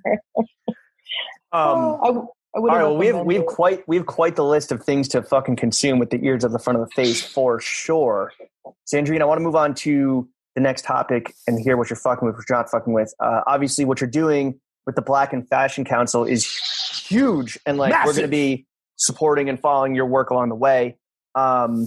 What other Black Lives Matter connected organizations and causes are you currently fucking with that you want to, raise awareness to with the 17 million people who are still with us right now? Yeah. Hanging on besides every the word. fact that I'm Black and so my life matters. Yep. I think there's a lot of organizations that have been around, and even new ones like Pull Up for Change is a really good one. I'm supporting my friend Jason's initiative to gather stylists and behind the scenes people, because that's also really important. And it's something that maybe me personally, I don't, or Lindsay doesn't, being in media, it's not the first thing you think of, right? You're thinking about what works for your category. So I want to support them. Shout out Jason Rembert, stylist to the stars, including Odell Beckham Jr. A true stylist, a true hustler, a real true stylist. Under the radar. Exactly. Currently on set with my samples, so I can't wait for some coverage. I think other initiatives that I have been supporting, I'm already on the board for Young New Yorkers. And for those who don't know, it's an arts program, and it helps juveniles who've been incarcerated. I mean, it can be something as frivolous as going to the roof of your building, then getting arrested, and then they want to, lock you up as an adult. And instead, this woman, Rachel, has created this org where they run through a program, and at the end of the program, they work with the DA to get that off their record so that these kids have a chance at life. And my friend Laura Stiles put me onto it about a year ago, and I've been heavily involved there. Other things that's Black Lives Matter specific, I just think it's supporting my friends and my peers and truly trying to, it's always for us, by us all day. I definitely believe that. But I think there's more of a unity thing happening now where we can all start to just support each other. I have friends who are publicists. I support it doesn't hurt me to support them. Black publicists, Black marketing people, cut a check. How can I help you when you help me? Exactly. Yeah. Open your purse immediately. Expeditiously. Speaking, Sandrine, of opening your purse, we want to play a little game with you before we, you get on this call with Career, whatever fucking high profile client that you got to talk to, take care of. I'm going to talk to BFA at 6. We love BFA. Oh, shit. All right. Well, real quick. We want to play Last John, Next John. What was the last John you copped at full retail? Because we know you got the homie hookup everywhere. We know you're on multiple flow teams. Full retail, Last John. What was the last John you acquired? Because we don't say copped anymore. Yeah, no plug talk, because we know you're an anthropomorphic plug. You just get everything. Fucking jewels, etc. But what is the last John that you bought? I really want to know, dude. Yeah. That I paid for? Full retail. Wow, so quick with the brands and yet so much hesitation with the full cop. My Amex was on 0 during quarantine, okay? Let me just That's make fair. that clear. So you got to dig in the crates a bit, but think back. Yeah. Think back. Actually, I paid full price for my whole running gear. I bought a bunch of bike shorts, socks, running tops, jackets from Nike. I paid full price. Big haul. I bought it all. Okay. What about the next John? Like, what do you got your eye on? Yeah, what's next up? You guys know what's next up. Oh, the townhouse stuff. Yeah. What about, is there a specific item of clothing, and it could be extremely high-end and expensive, but that is a piece of clothing and not a structure that will house your entire future? I'm really into outerwear, and so... You and me both, brother. Oh, sister. I think that there's this one coat that's in my, it's probably gone because it's out of season, but I'm into oversized, long, not a trench. They have an oversized build. There's no specific name for it that I can think of or have found, but it's this specific look that I love, and I never can pull myself to pull the trigger on my Amex in the cart for this coat. Damn, you're cart squatting? Yeah. I'm cart squatting because someone's going to return it or block my payment. Oh, you're waiting. Got it. You're not the squatter you're trying to do right by this thing. You just need it back in stock. Yeah, I need it back in stock. Another thing that I probably spend a lot of money on, but I haven't during quarantine, is denim. I will buy the same 2 or 3 jeans. Frame denim? Frame gets all my money. Client? 100%. Not a client. Not a client. I'm available if you want to be, but I mean, you know the product. Yeah, I know the product inside and out. She's been putting in the hours in the lab. R&D, dude. Watching tape. That's a business expense when she cops up. Yeah. I mean, it really is because I wear them to work. Have you bought anything during quarantine that was kind of like a weird, like, I don't know, maybe you're having like a strange day, you're cooped up and you just pulled the trigger on something that was like, in hindsight, maybe a little strange, like a weird quarantine cop? I mean, I bought at least 4 of the same edge control during for my hair, for the black girls, for our edges. I bought 4. Why do I need 4? I've been home for 3 months. I don't need it. Amazon got my money in the beginning, but now they're not. I bought a lot of just things I don't need. If shit really pops off, at least you got a stash now, and your shit will be laid. I have a full stash. I have some in my bag. I'm ready to go. Yeah, you're just, that's not so much weird as it again, you're prepping. Who has the fucking plan, ladies and gentlemen? Who wrote the fucking blueprint? Sandrine did, motherfuckers. I did. I mean, I will say I'm going to spend on my friend Lisa. She's a publicist too for Bergdorf. She's amazing. She has been doing interior all throughout quarantine, and she's going to do the interior of my office. So she just, as we're sitting here, sent me a mood board. And I'm like, yep, I love this. I love this. A Zood board. I love a Zood board. All right, Sandrine, last question before we kick you out of here so you can get on the phone with much more important people.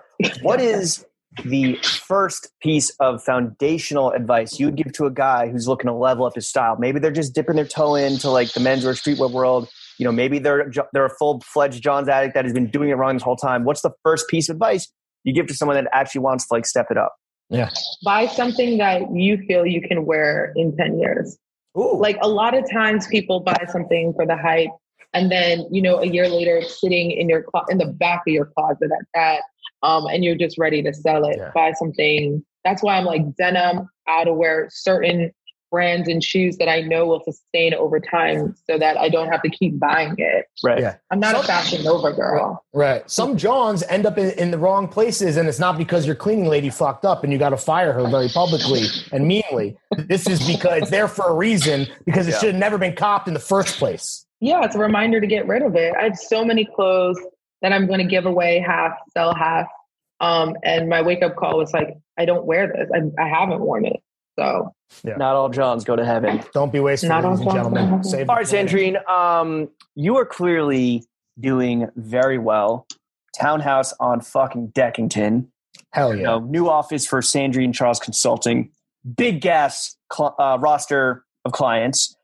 However, we just want to make sure that we want you to do fully self-actualize. And what we want to do is offer up some outsider perspective of how you can really take it to the next level and, just offer up some constructive criticism. Yeah. You can take it or leave it. Like you're not going to hurt our feelings. It's kind of like what we were talking about with, it's like, yo, respond with a, hey, I'll pass, or hey, not for me, whatever. Just let us know. It's something that we offer for the guest. It's services that we render out of the goodness of our heart. It's how we give back as a pod to our community. So first piece of constructive criticism for Sandrine Charles to take it to the next level. Be our publicist. Yeah, that'll help. Throwing fits. Sure. I would love to help you guys. Hell yeah! Can we work out a price? I'll send you to Justin. Justin will talk to you about that. Oh, okay. All right. Can we get that free 99 retainer maybe for now? Yeah. We have to we'll talk about it offline. We can't I can't do anything for free. Right. Well, free 99. Yeah, I hope Justin has negotiating powers. But speaking of tasks for Justin, here's another one in my first piece of constructive criticism, Sandrine. James and I, for 10 years, you have done so well by us by putting us on Flow Team year in and year out. As the roster changes, as the brands come and go, there's always been free product, and we love you for that. How about the two young guns that you had the pleasure of meeting today, Chef and Chuck? I was actually going to say after the call that I'm going to send them some stuff. You beat me to it, so that's actually very interesting of you to do so. Even when I'm doing good, I'm taking credit, Sandrine. So that was all me. You're welcome. So we gave these two guys a little salami as a treat. Let's get back to the fucking main event, which is myself and Lawrence. Sandrine, we know that the most powerful week of the year, New York Fashion Week, seat me and Lawrence front row at every single show. Yeah. Oh, I got you guys. I don't know if people are doing shows. I know that Paris is going to be digital. That's going to be interesting. Get us a seat. Send us the Zoom links. Send me the Zoom link. If I'm going to die anyway, I want to die sitting front row, taking an extremely blurry pic for Instagram to prove to everybody that I am better than them. Yeah. I want to see Scottie Pippen and Fabulous rapping at the Kids show, front row. Exactly. And then finally, Sandrine, as your last piece of constructive criticism, courtesy of Throwing Fits Creative Agency, LLC, you just moved into a new office. Your office itself is beautiful. We've seen it a little bit as you've been pacing and actually trying to work while you do this podcast, that multitasking you talked about. And we know that the conference room is massive and beautiful, great views, glass. Is there room for a podcast studio, and can it be ours? I mean, honestly, you guys could probably record here. Say less. All right, the episode's over. We got it on tape. Ladies and gentlemen, we got our ass. Thanks, Sandrine. I mean, no, maybe we work out a little lease out the conference room type of deal. We'll we're not always doing conference room meetings. So if we can do a friends, don't tell Justin, but we can have friends over. Right. To record their podcast. We'll bring the beers, bro. Maybe one of your clients. I have a lot of alcohol, guys. I don't know if you like beer. 42? When we have love beer. We have some 2006. We have some Dom. Great I see that. We have great things. I mean, my thing is like this, Sandrine. If you have any clients that are looking to potentially dip their toes in the podcast game by advertising on the only podcast that matters, TM, bang our line. We're always here. We got nothing to do. So 25-8. Colorado. I'm sure that they'd love to advertise. And just meet us because we're great guys. All right, Sandrine, you guys are amazing. You made it to the end of the only podcast that matters. Is there anything you want to plug? Where can the kids follow you? Plug away. I'm at Sandrine Charles. My business is Sandrine Charles Consulting on Instagram. My website is sandrinecharles.com. And if you try to find me, you have to go through Ebony. Shout out Ebony one time. Yeah. Shout out Ebony. But you can find Sandrine, unlike some of these other motherfuckers. You can find her. You can find her. You can find us. We're all available. We're great people. Nothing else and we'll get your sizes, guys, and we'll send you some stuff. Hell yeah! You're talking to the listeners. Or you're talking to us. Yeah, you're talking to I'm talking to your team. Thank you. The undefeated Throwing Fits Squadron. Thank you. All right, Sandrine. Thank you. Guys. Bad bitch from Tokyo, drip from Italy, smoking rusty room, got it for A to P. Christian Dior, big 22s, big 38, don't talk no 22s. killer in his eyes, yeah. I'm talking face to face. My nigga killer call a body, took it to trial and beat the case. My nigga walked out of court, then hopped in a brain